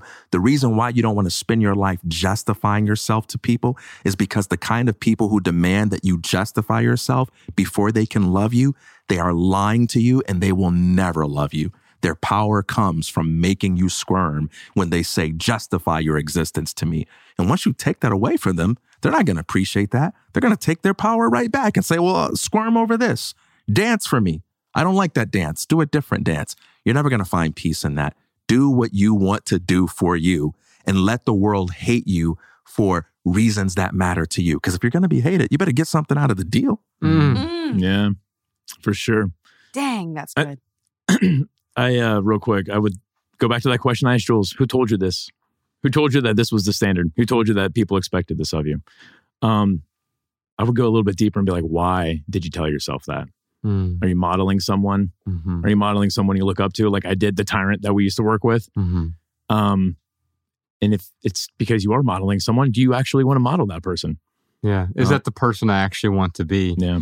It's funny, when you model someone, what you often discover is as you get closer to them, you are modeling a 2D version. Even if it's you want to be Michael Jordan or you want to be Lawrence Fishburne or something, you get closer to them, you realize, I don't want all of their recipe. I want a few little nuggets from them, and that's okay. But if I need to be just like someone else, then I'm not myself at all. And that's not an authentic desire. That's a virus, for a societal virus that you've caught. I need to be like them in order to be accepted. Well, who said you need to be accepted in the first place? We'll check back in with the live stream here in a little bit. But first, Alabama, what else you got for us? Here are some minimalist comments and insights from our listeners. Hi, this is Nancy from Iowa. My 91-year-old mother, who lives in a senior apartment complex, stayed at my home for Christmas. We watched some DVDs that my minimalist millennial children watched years ago. These Disney movies, musicals, and teen comedies were things that she had never seen before. She laughed a lot, and it got me thinking that most seniors in her complex had not seen these lighthearted comedies and musicals either. We boxed up all of the movies my children loved, but now stream instead, and donated them to the senior complex for their weekly movie nights. These movies are now also seen in the neighboring nursing home. Hi, my name is Chime Pasavek. I just wanted to recommend a book called Simplicity Parenting by Kim John Payne and Lisa M. Ross. And it talks about similar things about how to parent simplistically. And I also wanted to recommend Waldorf Education, WALDORF, founded by Rudolf Steiner. This kind of education, I'm a Waldorf teacher, and it really just aligns with a lot of the principles that you talk about. And I think it's a really great source, a really good choice for education if people want to live aligning with minimalist ideas. Welcome back, y'all. Let's check back in with the Patreon live stream. Alabama, give us another question. Here's a question from Joan. I used to try to figure out why my partner won't handle their clutter and give them ways they could address it. But I found this isn't appreciated, nor are the recommendations followed. How do you come up with solutions for problems that don't want to be solved? How can I save a fish from drowning? Yeah. It is too often like we force our solutions onto people who aren't looking for solutions. Yeah. And when we do that, it hardly ever works. Yeah. And by the way, a solution for you may be the opposite of a solution for them. That's why I bring up the fish example as a parodic exaggeration. Mm-hmm. Obviously, Joan is doing this with love in her heart, mm-hmm. but part of it has to do with her. Like the grief she feels around the other person's clutter is her own grief. It's not the grief that he's feeling. Now, you want to map that onto his experience and say, you know what, man, I think you should also be feeling grief. No, I actually feel fine in this space. Like, oh, so this isn't a you problem. It's a me thing, right? Yeah. It's my expectation, or just maybe we have radically different standards. And I'll tell you that if Bex wanted to paint our entire house pink on the inside, I would not want that, right? Mm-hmm. And that would be like, oh, this isn't a good fit for us. If you need our house to look like a dollhouse, then us living together is a mismatch. It doesn't mean you're wrong for it, but it also doesn't mean that I'm wrong for not wanting it. And so, Joan, what I'm not telling you is you're actually wrong for wanting to clean up his clutter. No, but you know what? If I put you in the ocean, Joan, you might drown. If I take the fish out of the ocean to save it from drowning, I'm helping him, right? Yeah. Except I'm actually hurting him. Yeah, it reminds me of this episode of Curb Your Enthusiasm where Larry David and his wife, they don't want to go to a friend's party. And so he comes up with this genius plan. He says, let's go the day after he has the party. And when we get there and he says, no, the party was yesterday, we'll pretend like we thought it was tonight. And that will explain why we missed the party, but also we'll look like good people who at least tried. And then we'll just leave and we'll go out to dinner ourselves. And so they do that. And he's like, oh, no, it was yesterday. He goes, but you know what? You're here now. Come on in. We've got some leftovers. We're going to play some games. And Larry's like, no. We'll get going. We came on the wrong night. And his buddy's like, nope, you're already here. You planned on being here. You didn't have anything else to do. I'm going to solve your problem. And you're coming in and hanging out. And they spent the whole night together just being absolutely miserable. And that's precisely what we do to people when we solve problems that they don't want us solving, you know? Sometimes people aren't looking for an answer. Sometimes they're looking for an out, an excuse, an escape, or to simply be left alone. And you got to have the discernment to know that's what people want. What I would say to this question specifically, the best way you can help is to just be curious, because the problem seems to be the presupposition that it actually is clutter. And we don't know that until he says that it's getting in the way of something that he wants. And so I would start with being curious. Hey, why do you have this stuff? Like, what are your plans with this? What do you want to do with it? In a way that's genuine and doesn't put him on the defense. And then he might be able to explain to you some positive anticipated use that they have, or he might be able to identify what's getting in the way, and you might be able to help him in a way that appeals to his purpose, not to your prescriptions. Yeah. I mean, it sounds like, you know, she's really craving some boundaries to be set up here. And the best way to ask other people to help set boundaries with you is by respecting their boundaries. So if, you know, they're in a relationship where she's really going out of the way to respect his boundaries, but he's not, well, that's a little lopsided, and she can, you know, feel totally justified to say, hey, you know, I've really gone out of my way to respect your boundaries, and would you be willing to do the same with me? Now, if it's just you telling him what to do, that's a different story. Yeah, that's an unreasonable boundary. If I all of a sudden started putting walls up in my bedroom, my wife's going to be like, what are you doing? Oh, I'm just putting up some new boundaries. Hey, you didn't consult me about these boundaries first with our shared space, our shared life. And so boundaries aren't just so I can keep you out. Boundaries are so that we can keep in what we want to keep in, and then the excess doesn't flow in. But it's only if we have the appropriate boundaries together. We'll check back in with the Patreon live stream here in a little bit, so drop your questions and comments in the chat. But let's move on to our Talk Aboutables segment for now. I've got the first thing here. Oh, this is good. This is good. I can't wait to share this with y'all. I thought it was the perfect metaphor. Here we go. Letting go can be painful, but there is more pain in not letting go. If you understand this, you can let go of anything that doesn't add value. Ow. Hey, what's wrong? My hand hurts. Yeah, because you're holding a shard of glass. I know, so why don't you let go? I don't know. I've had it for a long time. Why do you even have a shard of glass? It used to be something else before it broke, but now I don't know what to do and I'm afraid of letting it go. The only way you'll feel better is if you let it go. I don't remember a time in my life when I didn't have it, and the pain of having it might be better than the pain of losing it. If the shard of glass doesn't serve you and only causes you pain, it's not worth holding on to, and the only way you can heal is if you let it go. Okay.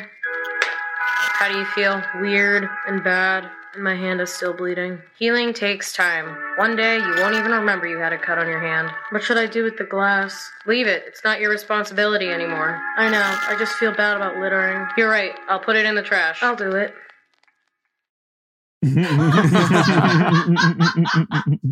What a perfect metaphor for letting go. Many of the things we cling to actually harm us. Not because they themselves are harmful. That inanimate object by itself, that piece of glass, is not harmful until I cling to it. Yeah. And then it cuts me up. And then what do? I keep holding on to it. But then I let it go and say, oh, I'm still in pain. Well, yeah, letting go is part of healing, but it's just the beginning of the healing process. Yeah, and that clinging means it's gone from being a possession to being a part of the story about who I am. And so letting it go means I couldn't be me anymore. But the question to ask yourself is, who else could you be? I love that, man.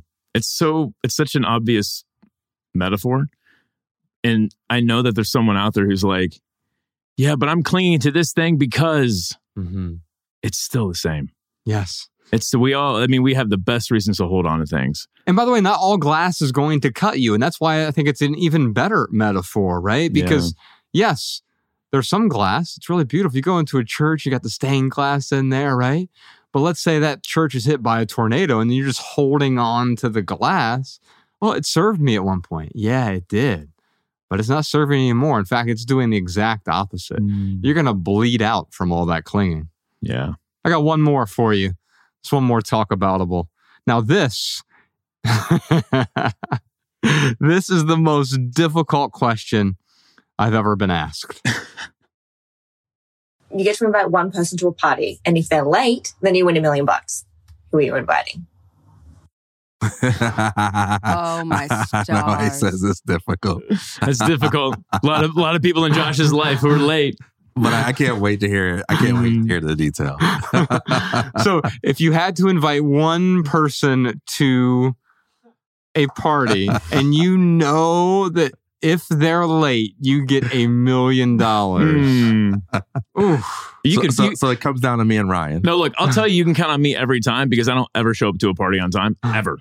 Never, ever. Wait, what was your thought? But what was your thought before you said that? Yeah, my initial thought was don't invite Mallory, Danny, or Sean because I'll end up broke. Yeah. And it's a pretty good bet between Jordan, TK, and Ryan. You know what's funny though? That event we went to on Sunday, it was started at 1 and it was mingling hour. Just like the event that the three of us went to not too long ago, there was like a mingling hour. Yep. And I saw it in the notes of the calendar. And I'm like, oh, I need to send Josh because the previous event didn't read the notes, showed up right on time, and was forced and very miserable mingling. Josh is a miserable mingler. He's really good at it, though. He's really, really good at it. So I was going to send it to him, and I'm like, no, I'm not. Again, like, I'm not going to mother him. Like, he reads the notes. We've gone this before I show up. Him and Bex have been there for they showed up right at 1:00 for mingling hour. Yeah.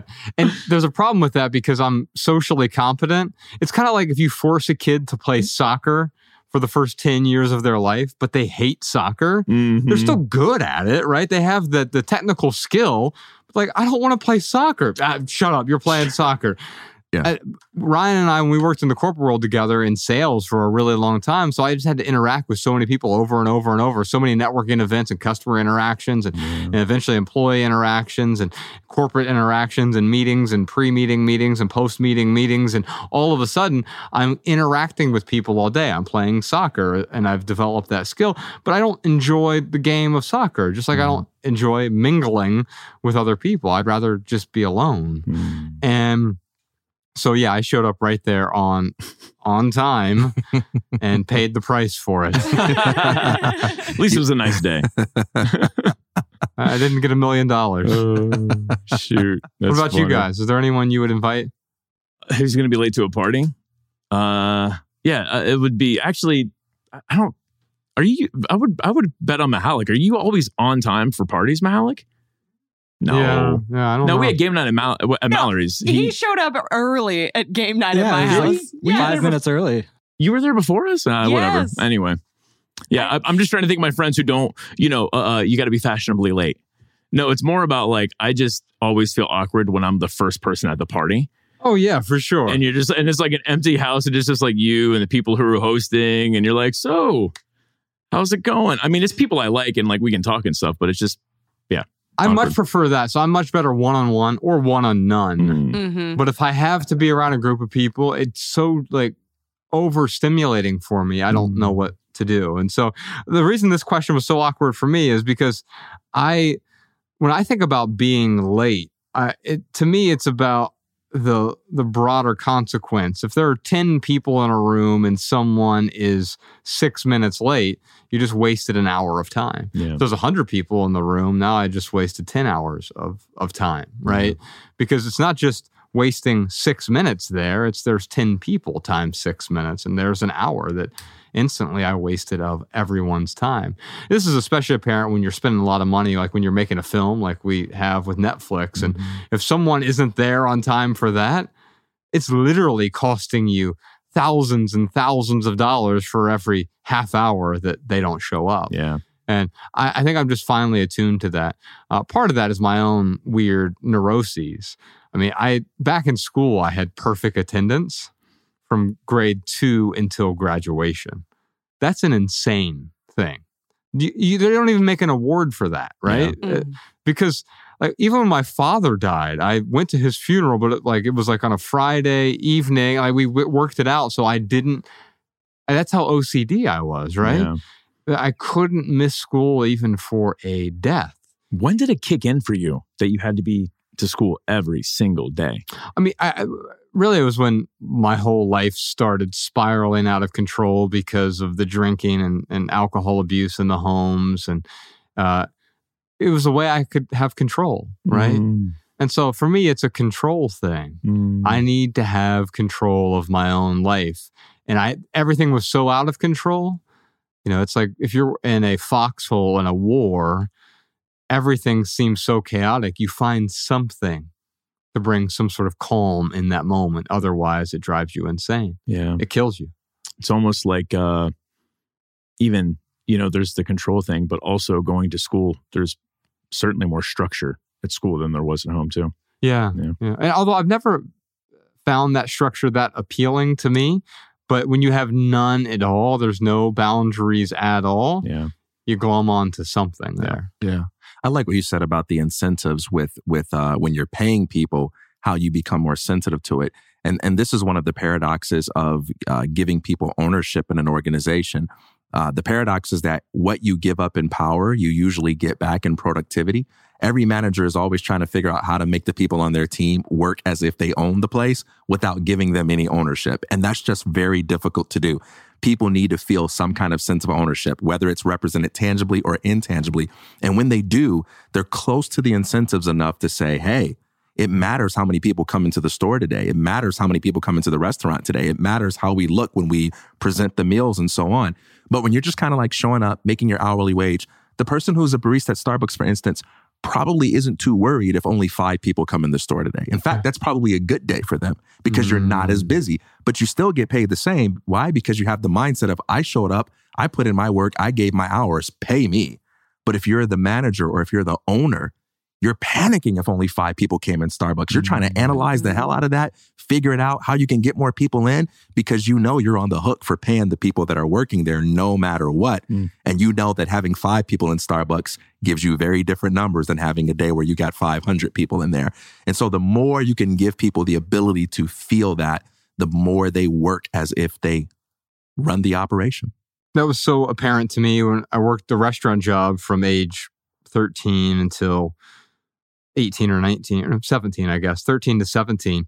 And I started there as a dishwasher. And the best days were when very few customers came in. But then I graduated to becoming a busboy and a waiter. And then the best days were when more people came in because my incentives were now aligned with the restaurant's incentives. The more people who showed up, they made more money, but I made money through the tip system, right? Mm-hmm. And so it was a commission job. The more people that I added value to and created a better experience, on average, the more money I would make. And if no one came in that day, it'd be great to be washing dishes that day because there aren't that many dishes to wash because it was $5.50 an hour, whether or not I washed a single dish or I washed 500 dishes. And by the way, at $5.50 an hour, I thought I was really getting over on them because minimum wage at the time was $4.25. And I'm like, Jerome and I got a job there at the same time. Can you believe they're going to pay us $5.50? Dude, I was jealous. I remember that. I was over at IGA making minimum wage. We'll check back in with the Patreon live stream in a moment. But first, one more talk aboutable. Our good friend, Podcast Sean, is graduating from The Minimalist. We've been working with Podcast Sean. Last year, he was actually a guest on the podcast, his last day in California. You can go back in the archives. We'll put a link to it in the show notes. We had a great conversation with him on the podcast. He moved back to Montana, and I know he has his eyes set on heading east, maybe to the Carolinas. They're still working all the details out on that. We've worked with Podcast Sean at The Minimalist for 9 years, but before that, we worked with him since the early oddies in the corporate world. Yeah. And I got to say, his attention to detail is pristine. His sense of duty is second to none. Yeah. The way he is able to edit a podcast together, put all the attention to detail on the show notes, amazing. Some really big shoes to fill for Professor Sean here. Professor Sean took over the audio engineering duties last year when Podcast Sean moved away. And so we want to wish him a farewell. He's always welcome back, though. We left the door wide open for him. If he decides, you know what, California is the right spot for me, I'm going to head back, then we've left the door wide open. We love Sean. We appreciate him. And my favorite story about him is Ryan and I got to the point where we had the workload with The Minimalist. It was just too much and for the two of us to handle alone. And we're like, man, how are we going to find someone to help us out with this? And we kept saying, we just need someone kind of like Sean Harding. And Sean Harding did all this when he managed all the inventory for all our retail stores, the attention to detail, amazing, pristine, his work ethic, unbelievable. Stalwart. Yeah. Yes. And man, yeah, it'd be great if we could just find someone, let's list his qualities out. Yeah, we need someone like Sean Harding. And we would find someone like, they're just not like Sean Harding. And Ryan comes to me one day, he goes, you know who's like Sean Harding? I'm like, who? Sean Harding. So we brought him out to Montana at the time. He was still working at the telecom company that we worked at, but we knew that he wasn't satisfied and the work that he was doing there anymore. And so we found a way to help him move on from that, graduate from the telecom. Mm-hmm. And we've worked together for about the last decade now, and he has fulfilled a bunch of different roles for us. He's really been our factotum with The Minimalist. He's been a road manager, tour manager, booker, scheduler, director of operations, podcast engineer, podcast editing, and so much more. Book editor as well. Yep. He edited our last book, Love People Use Things. Just a super talented individual. Make sure you follow him on Instagram. He's at Podcast Sean. We'll put a link to that in the show notes as well. But we love you, Sean. The door is wide open if you decide to come back to California. We appreciate you. Yeah. Much love. Let's check in with the Patreon live stream, Alabama. What else you got for us? We have a question here from Violet. What is one book each of you would recommend that has had a true impact and improved your life in general? One book, gentlemen. What do you got? Book. I'll go last. TK? It's hard to pick one book. Okay, I'll tell you the one that came to mind. Power of Now. Eckhart Tolle, only because of that beginning story where he talks about how he wanted to kill himself, and he wanted to kill himself because there was like this person judging him of the person that he was, and then there was a person he wanted to be, and it really helped me see how, it helped me absolve the whole identity thing. Like it's not so simple as like, I am me. Like there is an observer, and it helped me to look at my thoughts a little bit differently. It's a great choice. Yeah. TK? Yeah. Can I give two? Yeah. and I'm just going with impact. Path of Least Resistance, Robert Fritz. And then the second one is How to Be Free in an Unfree World, Harry Brown. And why? Both of those books have significantly interwoven themselves into my very philosophy of life. I still employ a lot of the conceptual tools both of those books provided me with. And they didn't just give me like individual insights and bits and pieces of information, but they both radically altered my overall conceptual schema for how I process things. So, I think both of those books really challenged me to think in an empowering way. And neither one of them are books of like analytic philosophy or anything like that. They probably fall in the category of the most despised category there is, self-help. They probably fall in that category, but I think they're really awesome books. I'm going to save my answer for the added value segment today because there's a book trilogy. So I don't know if it's one book. I would read them together. And so we'll talk about that in a moment. However, on theminimalists.com, we'll put a link to this in the show notes as well. You can find here are some of the minimalist recommended books that we've recommended on the podcast over the years. So that's a great place to start. One of those books is How to Be Here by Rob Bell, which I read an excerpt from earlier. And I buy that book by the case. Another book that I buy by the case, they send them to us now for free, but I used to purchase them, was Earthing by Clint Ober.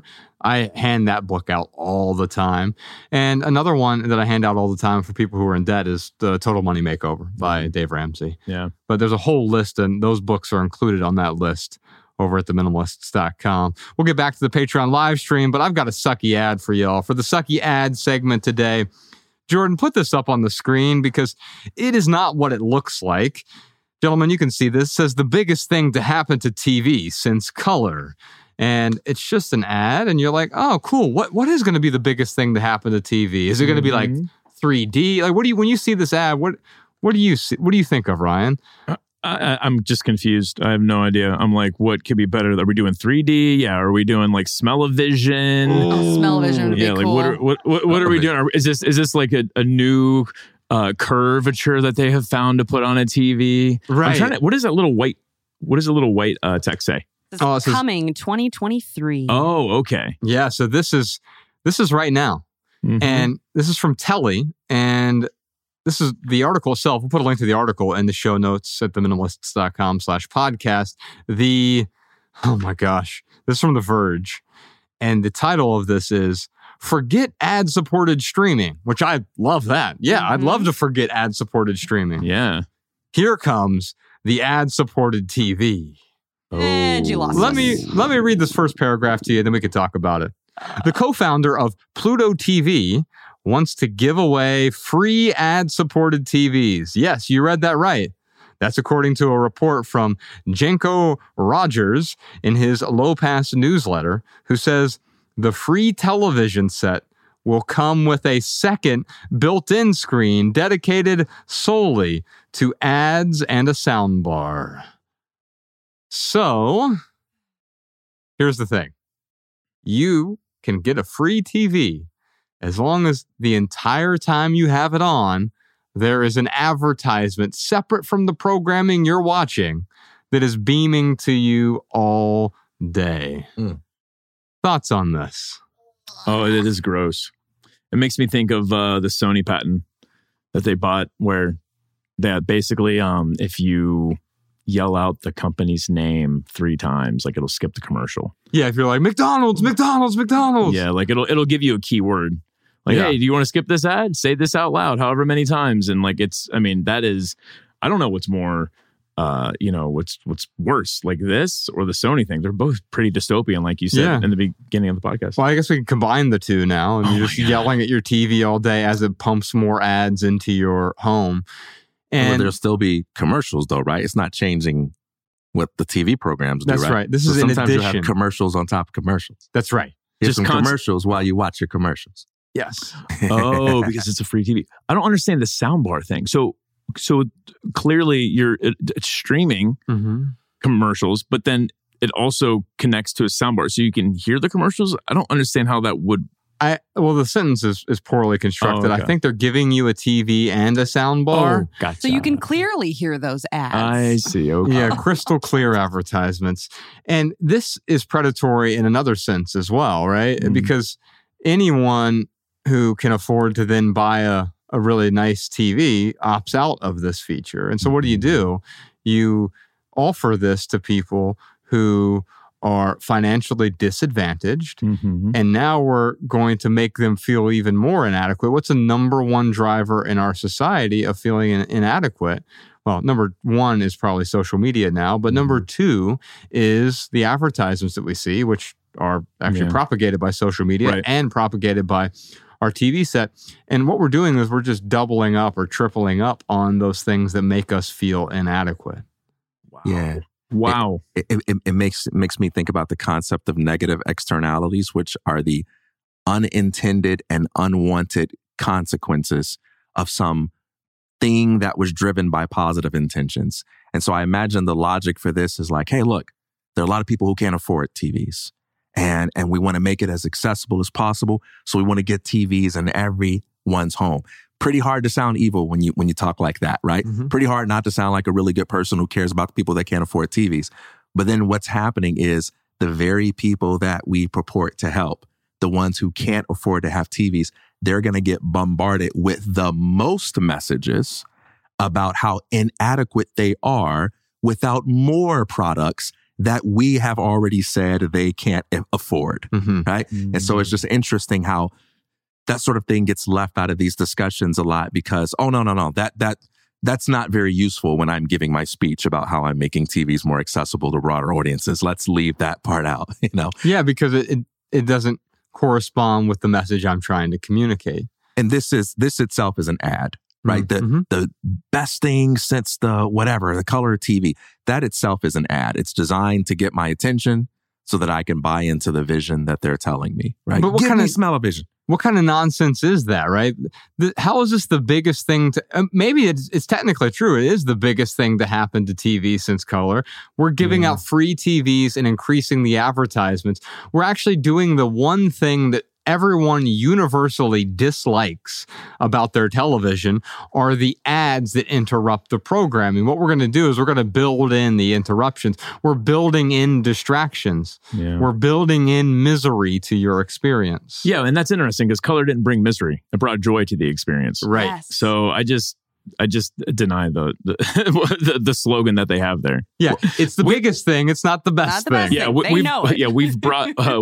It should have been like we brought to you the worst thing since YouTube ads. Yes. Oh my God. By the way, it will be interesting to see if it works though, because I have seen web browsers and other things that are just overladen with ads fail because the user experience is just so terrible. And even people who are like, oh, it's nice to have something that's affordable, they say, yeah, but this isn't worth it. This is just a terrible experience. I'd rather go without. Yes. Yeah, because of the chaos, right? Yeah. I'm just thinking about how people are going to find a way to cover up that little square that's constantly advertising. Right. Or they're going to like figure out how to jailbreak the TV to like get rid of it. You should sell the ad patch where it's a little piece of cloth. You get the person who has the jeans that have holes in them and they send us the jeans. We cut up little patches that cover up the ads on the TV. New way to recycle your old clothes. Send them to us. There's a business model there, like selling things that fight like ad blockers and things. But then how are we going to get customers? Because we can't advertise. Get this, guys. You put the ad on the free TV so the people who own the TV see the ad. Genius. Brilliant. Genius. That's right. Oh, it's chaos all the way down. Speaking of chaos, let's add some calm to our lives. This is the weekly minimalist home tour. This is number 38 in our series. We're calling this one Swedish Sunset. Camilla has a quick note for us. Yes, Camilla is sending a picture of one of her favorite spaces in her apartment in the university town of Lund, Sweden. The dining room is big enough for inviting friends over for dinner, playing board games, and laying out puzzles. All of our favorite things to do, things that we have so much more time for after getting all the clutter, all of the stuff out of the way.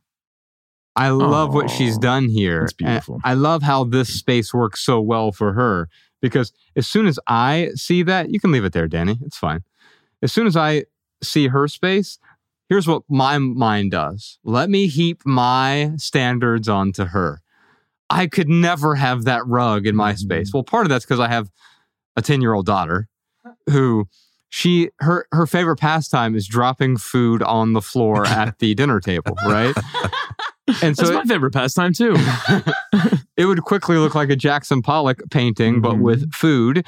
And then also, I look at the room and I'm like, well, personally, I wouldn't have that big clock on the wall, right? But that's my own personal neuroses, right? And I really like the table, but I would probably sit at it mostly alone. I like writing at my table. What I especially love here, though, is you look out the window and it looks so peaceful and it looks so calm. And what we're doing here with a simple space like that is we're simply accentuating the calm. We often do the opposite with our living spaces. We bring more in, we inadvertently clutter it, and it covers up the calm that's inside us. But by simplifying, all she did was remove that which is extraneous for her. She didn't remove what's extraneous for me, because you saw a few weeks ago, we did a tour of my living space, and it's more stark than this. However, that wouldn't be enough for her experience. And so she found her enough point. And that's, I think that's the important thing. Yeah. Yeah.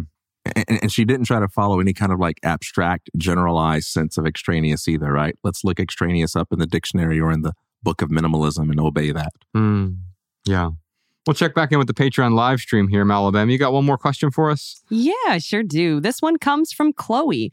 I walked into a fair trade store recently and saw a beautiful hand-woven basket to hold kitchen utensils. I didn't allow myself to purchase it because I already had one at home. However, I'm still thinking about how much more beautiful this one would look on my countertop.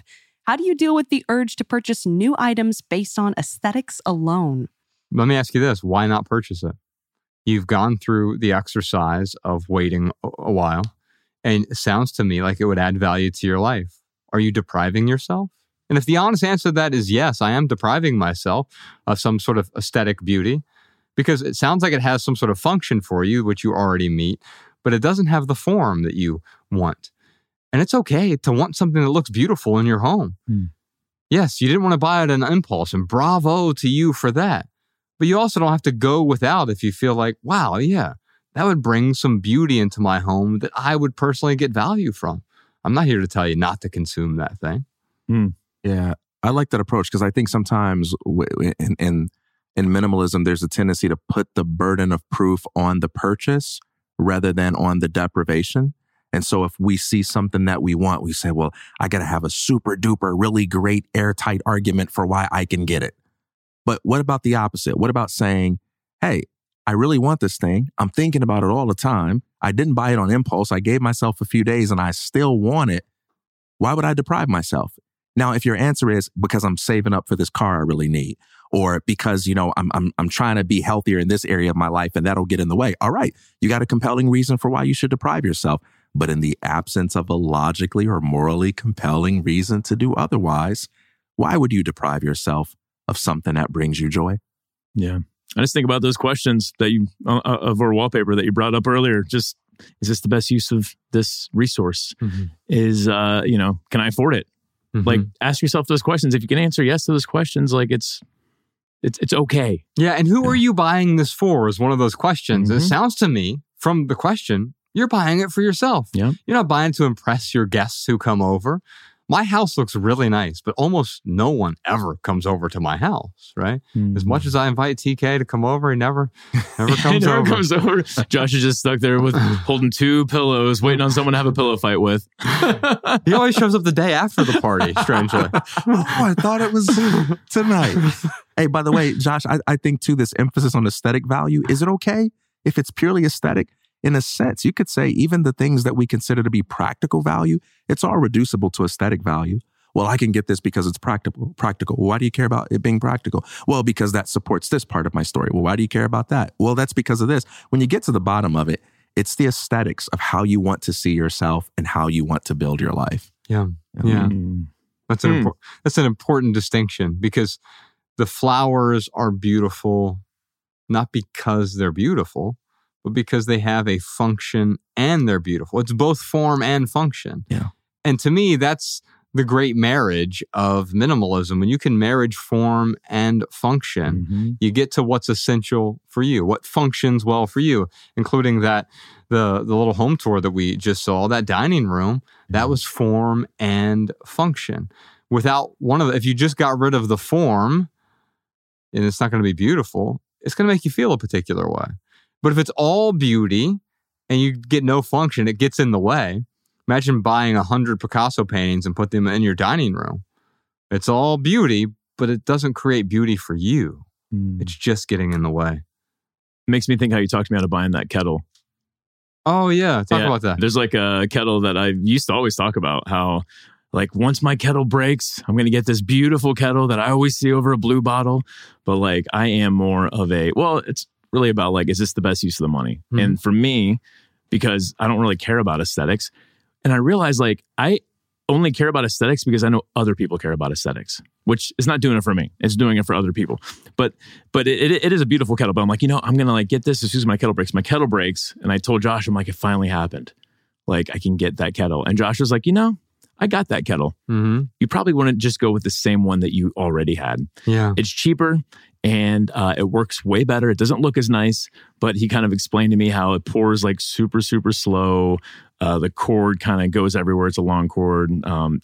And so thank you for saving me the pain of buying this beautiful thing that didn't work as well as the thing that broke. And that's the problem. We can covet a really nice looking Italian sports car or whatever, right?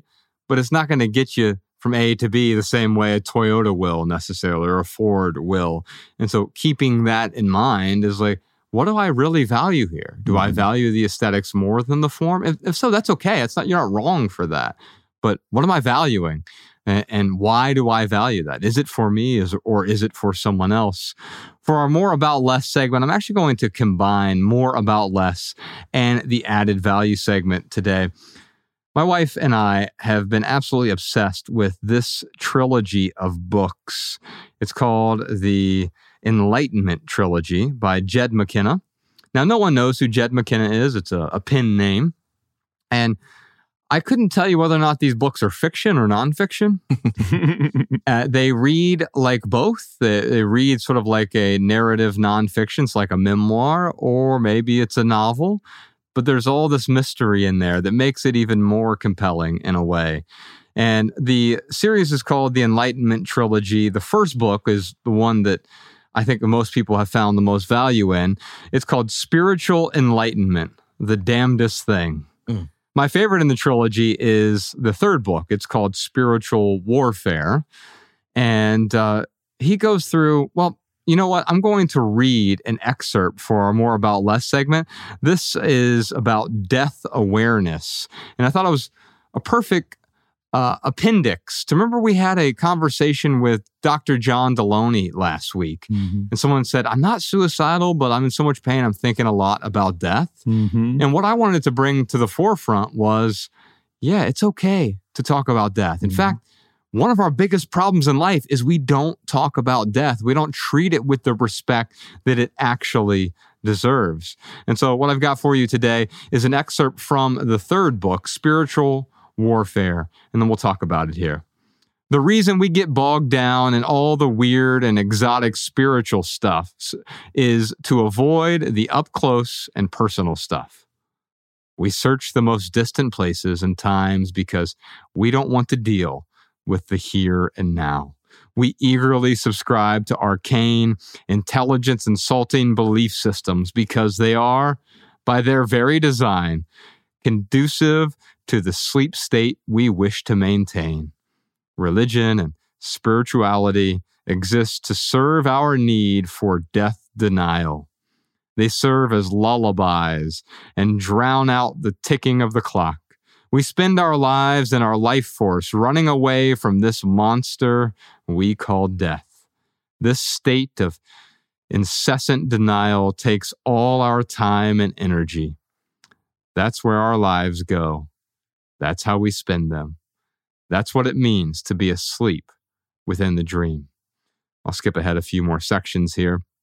And he goes on, he's speaking in front of a crowd in this scene. He says, I've said this before, I continue. I love the fact of my death. It has made my life possible. There could have been no awakening without it. It's how I know the value of things. It's how I know what beauty is. It's why I am gratitude-based instead of fear-based. It's also how I know child from adult, asleep from awake. It's how I can look at someone and know if death walks before them or behind. This isn't about death in the abstract. It's about death in the most personal, intimate sense. Your death. Death is the meaning in the dream state shadow of no self. Death is the boogeyman.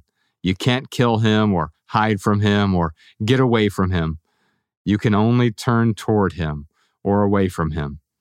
If you turn toward him, befriend him, fully embrace him, not superficially, but as your own essential truth, then death is the demon you can ride into every battle. And then someone butts in and says, "What do you recommend we do?" asked Justin with a touch of sarcasm.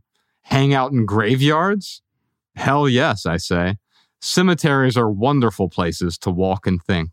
Buy yourself a burial plot and have your lunch there every day. Order your headstone. A glimpse of your own mortality really puts things in perspective. Isn't that what people say? Well, that's what you want to do. See your own mortality. Put things in perspective. There are lots of ways you could raise your awareness. Study photos of people like yourself, now dead. Read books about death and suicide. Carry poison in your pocket and contemplate it often. Walk along high ledges. Lie down on railroad tracks and read poetry. Put a loaded gun in your mouth and cock it.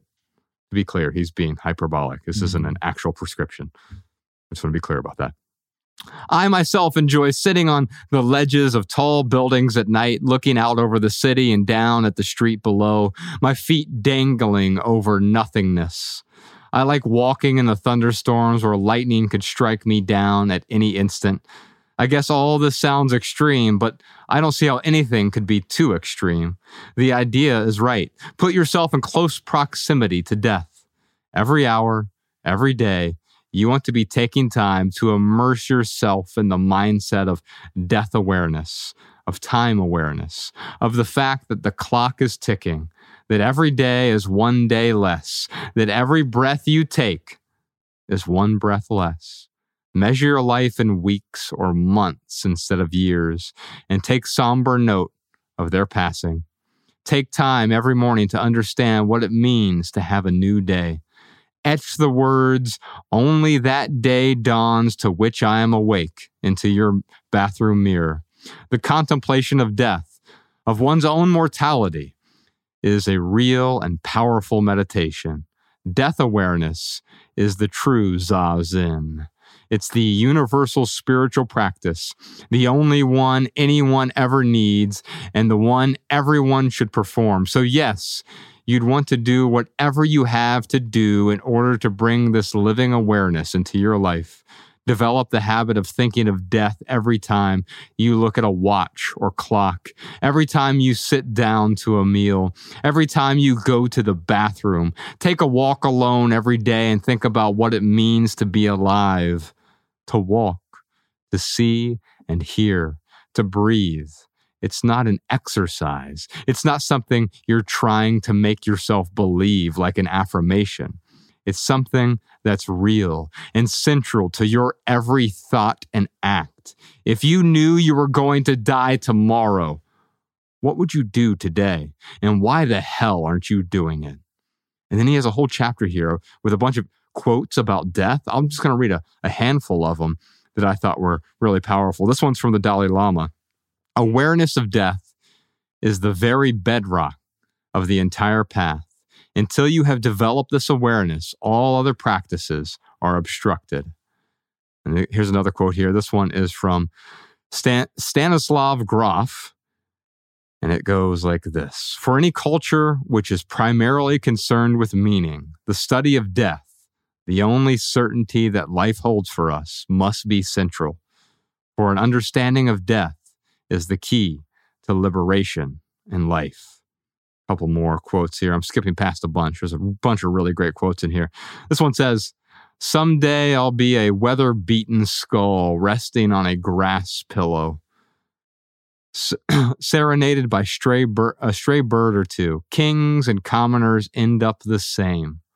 No more enduring than last night's dream." That one's from Royukan. And here's another one from Schopenhauer. We did a whole episode with Peter Rollins about Schopenhauer.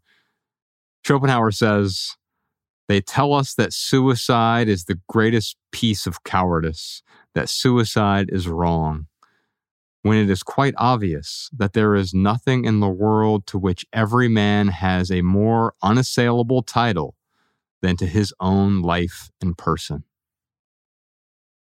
Here's one from Epictetus.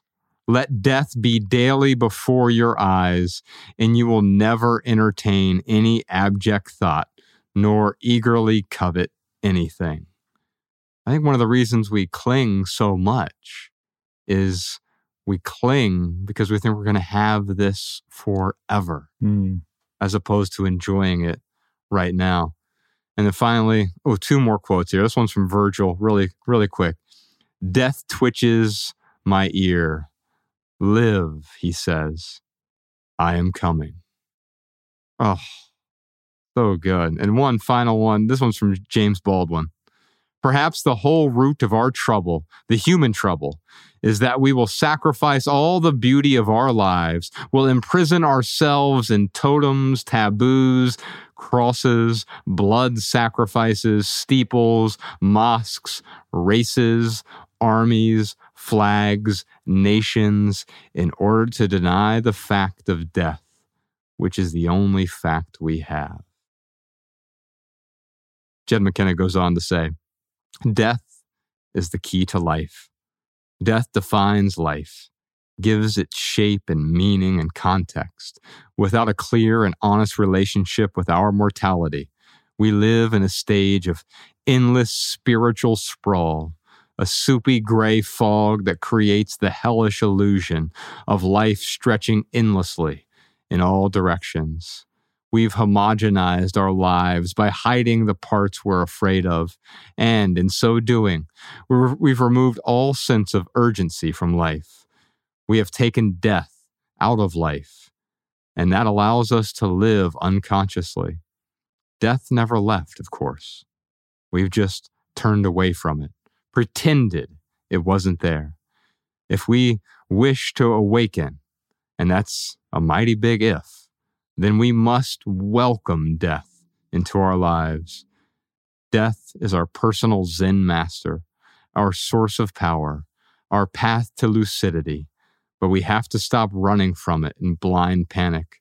We need only stop and turn around, and there it is, inches away, staring at us with unblinking gaze, finger poised, every second of our lives. That finger is the one true thing in the dream state, and it will, for a fact, all come down. Death awareness is the universal spiritual practice. What we have sought in books and magazines and teachers and teachings, in ancient cultures and foreign lands, has been breathing down our neck this entire time. It's not just another mood-making spiritual technique that you dabble with for a few weeks and blame yourself when it doesn't deliver. Death always delivers. Death is your only true friend, the only friend that will never abandon you and that no one can take away.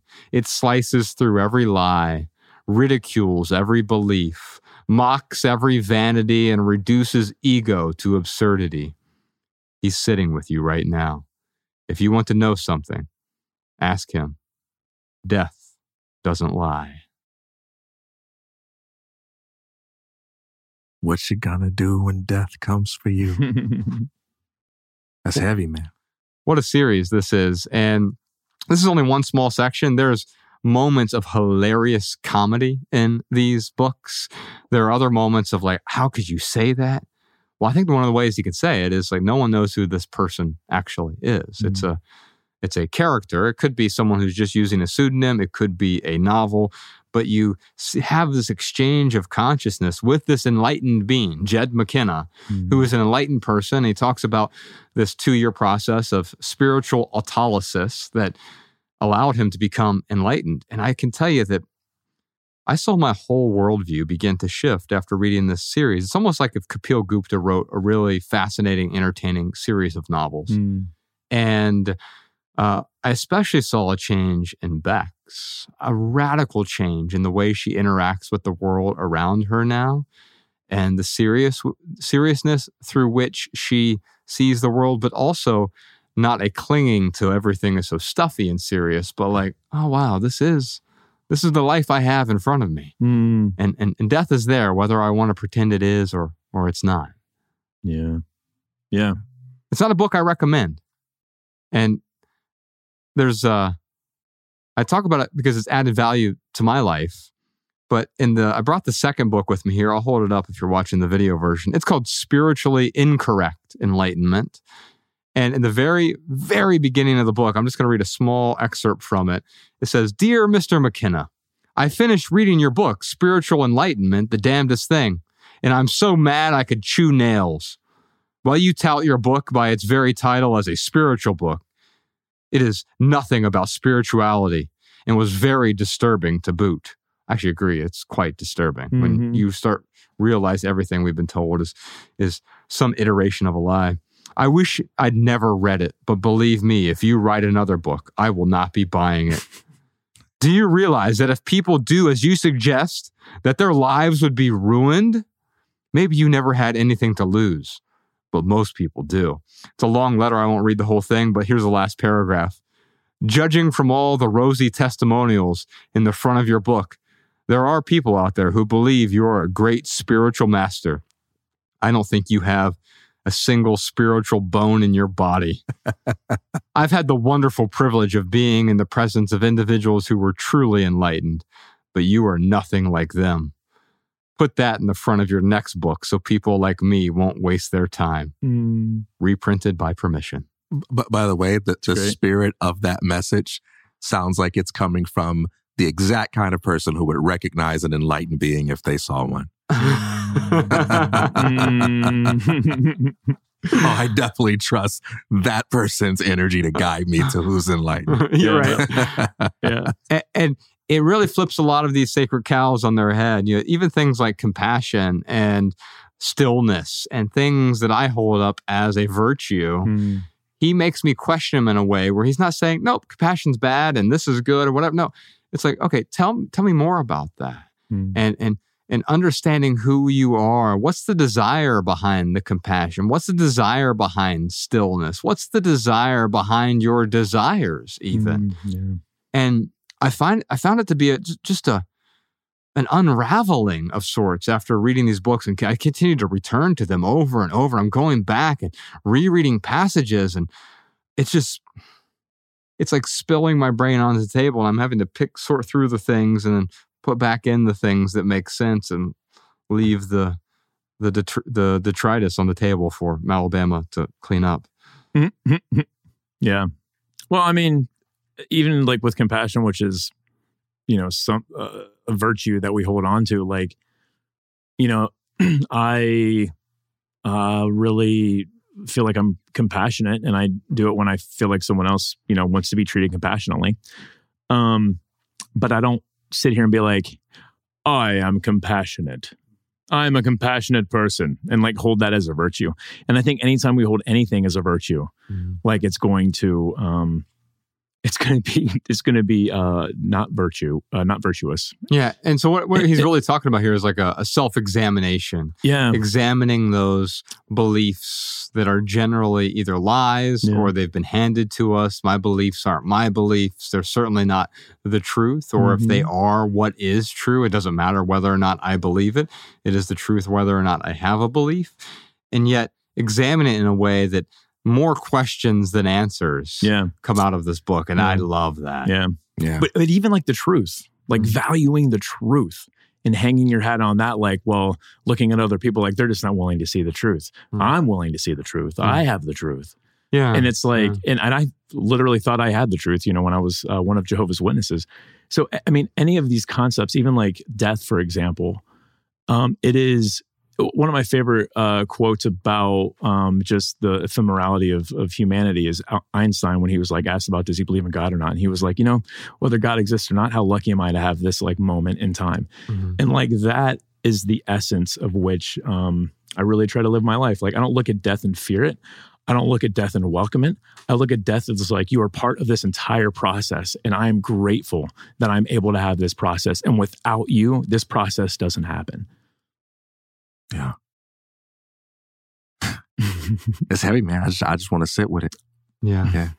There's something about this series that it just opened me up in a different way. But I especially saw it with Bex because she's been seeking for a while now and finding something that really connected with her in these books in particular. It was, I saw this shift in her and a letting go, not of the stuff, but a letting go of the identity of the needing to be right, the needing to be judgmental or whatever. And I've never considered her to be especially judgmental person, but on the Enneagram, she's a 1. And so she has a sense of justice or whatever. And I've seen that whole thing just sort of, it just evaporated and it was magical. Wow. Anyway. By the way, one of his practices that he talked in there, I literally started doing when I lived in Charleston, and that is taking a walk in the cemetery. We had an office that was just in the most unaesthetic environment. Inside the office was nice, but if you wanted to go take a walk, there were like railroad tracks behind you, and it just didn't look good around that space. But if you walked maybe like about 4 or 5 blocks, you'd stumble upon a very beautiful cemetery. And I was like, oh, okay, this is a place I can walk. And it did feel weird at first because I've been conditioned to think of cemeteries as creepy places. And I've been conditioned to think that I've got to subscribe to a story about how I'm being a creepy guy by taking a walk in the cemetery. But I enjoyed the experience so much. It was so peaceful, so contemplative that became my walking place. And that's a part of my life now. Walking in a cemetery and just being present, it stimulates questions and curiosities and sensations that are unlike what other spaces like being at a party or being at a beach or even being inside a church, produce. I've never talked about this, but huge chunks of our first 3 books, well, my first novel and then Minimalism and Everything That Remains, were written in a cemetery in Dayton, Ohio, Woodlawn Cemetery, where the Wright brothers are buried. Paul Laurence Dunbar is buried there, and a bunch of other well-known Daytonians, inventors of things. But it's a stunning cemetery with the best view of the city as well. It's the highest point in Dayton. And so you get the stunning view of downtown Dayton. But as you walk through there, it's so peaceful and it gives you that space to contemplate because of the stillness that's there, but then also because this is where I'm going to end up. I mean, it may not be at Woodlawn, but this is where I'm going to end up. There's no difference between the king and the peasant, as the quote said. It's all going to end up being the same thing. Our fate, which is inevitable, is the same. No matter how successful you are right now, no matter how compassionate you are right now, no matter how detail-oriented you are right now, no matter how good of a minimalist you are right now, you're going to end up in the same place as everyone else. You're going to end up in the grave. And at first, that's terrifying, but there's also a freedom to that. Because now I realize, oh, this is it. It's gratitude-based. It's not fear-based. Not a fear of death. It's a gratitude for life. Yeah. And even like those negative emotions that pop up, like even finding a way to like have gratitude for that stuff. I'm not saying to live in misery, but yeah, I mean, I have a deep appreciation for sadness. Like anytime I feel sad, like I don't like feeling sad, but how freaking cool is it to feel sad? Yeah. And it's only a problem when we cling to the sadness. Right. Because I'm that kind of person. I'm a sad boy, right? Or whatever it is. It's like, okay, now I'm clinging to that, right? I've got the Kid Laroi album on repeat, and I'm going to make myself feel sad. Well, that's a type of clinging. But when we feel sad, the worst thing we can do is what? Suppress it, deny it, not appreciate it. Yeah. Yeah, and a lot of it comes from that label of good and bad with feelings, right? So when we say it feels bad or I feel bad, Well, that's not a moral judgment. Like, that doesn't mean you are a horrible person. So what are we saying there? Well, I feel uncomfortable. I feel sensations that I don't know what to do with. Yeah. I feel sensations that I don't know how to make sense out of. I feel challenged by my sensations. Okay, well, there are lots of wonderful, delightful things that feel like that in the beginning, the first time around, right?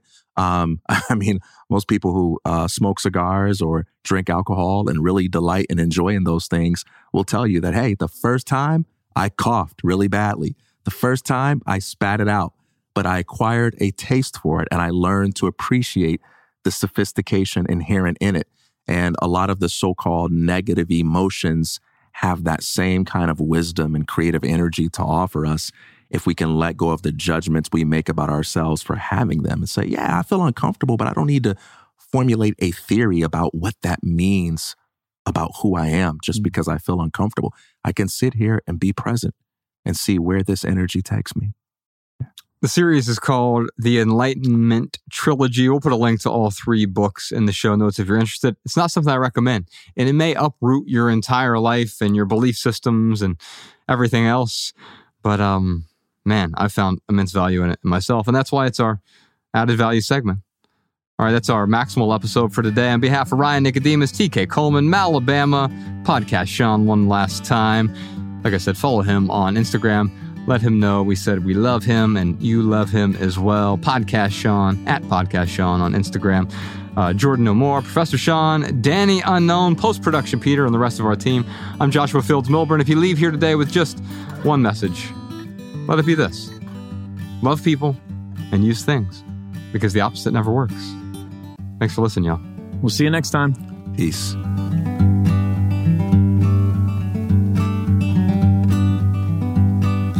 Every little thing you think that you need, every little thing you think that you need, every little thing that's just feeding your greed. Oh, I bet that you'd be fine without it.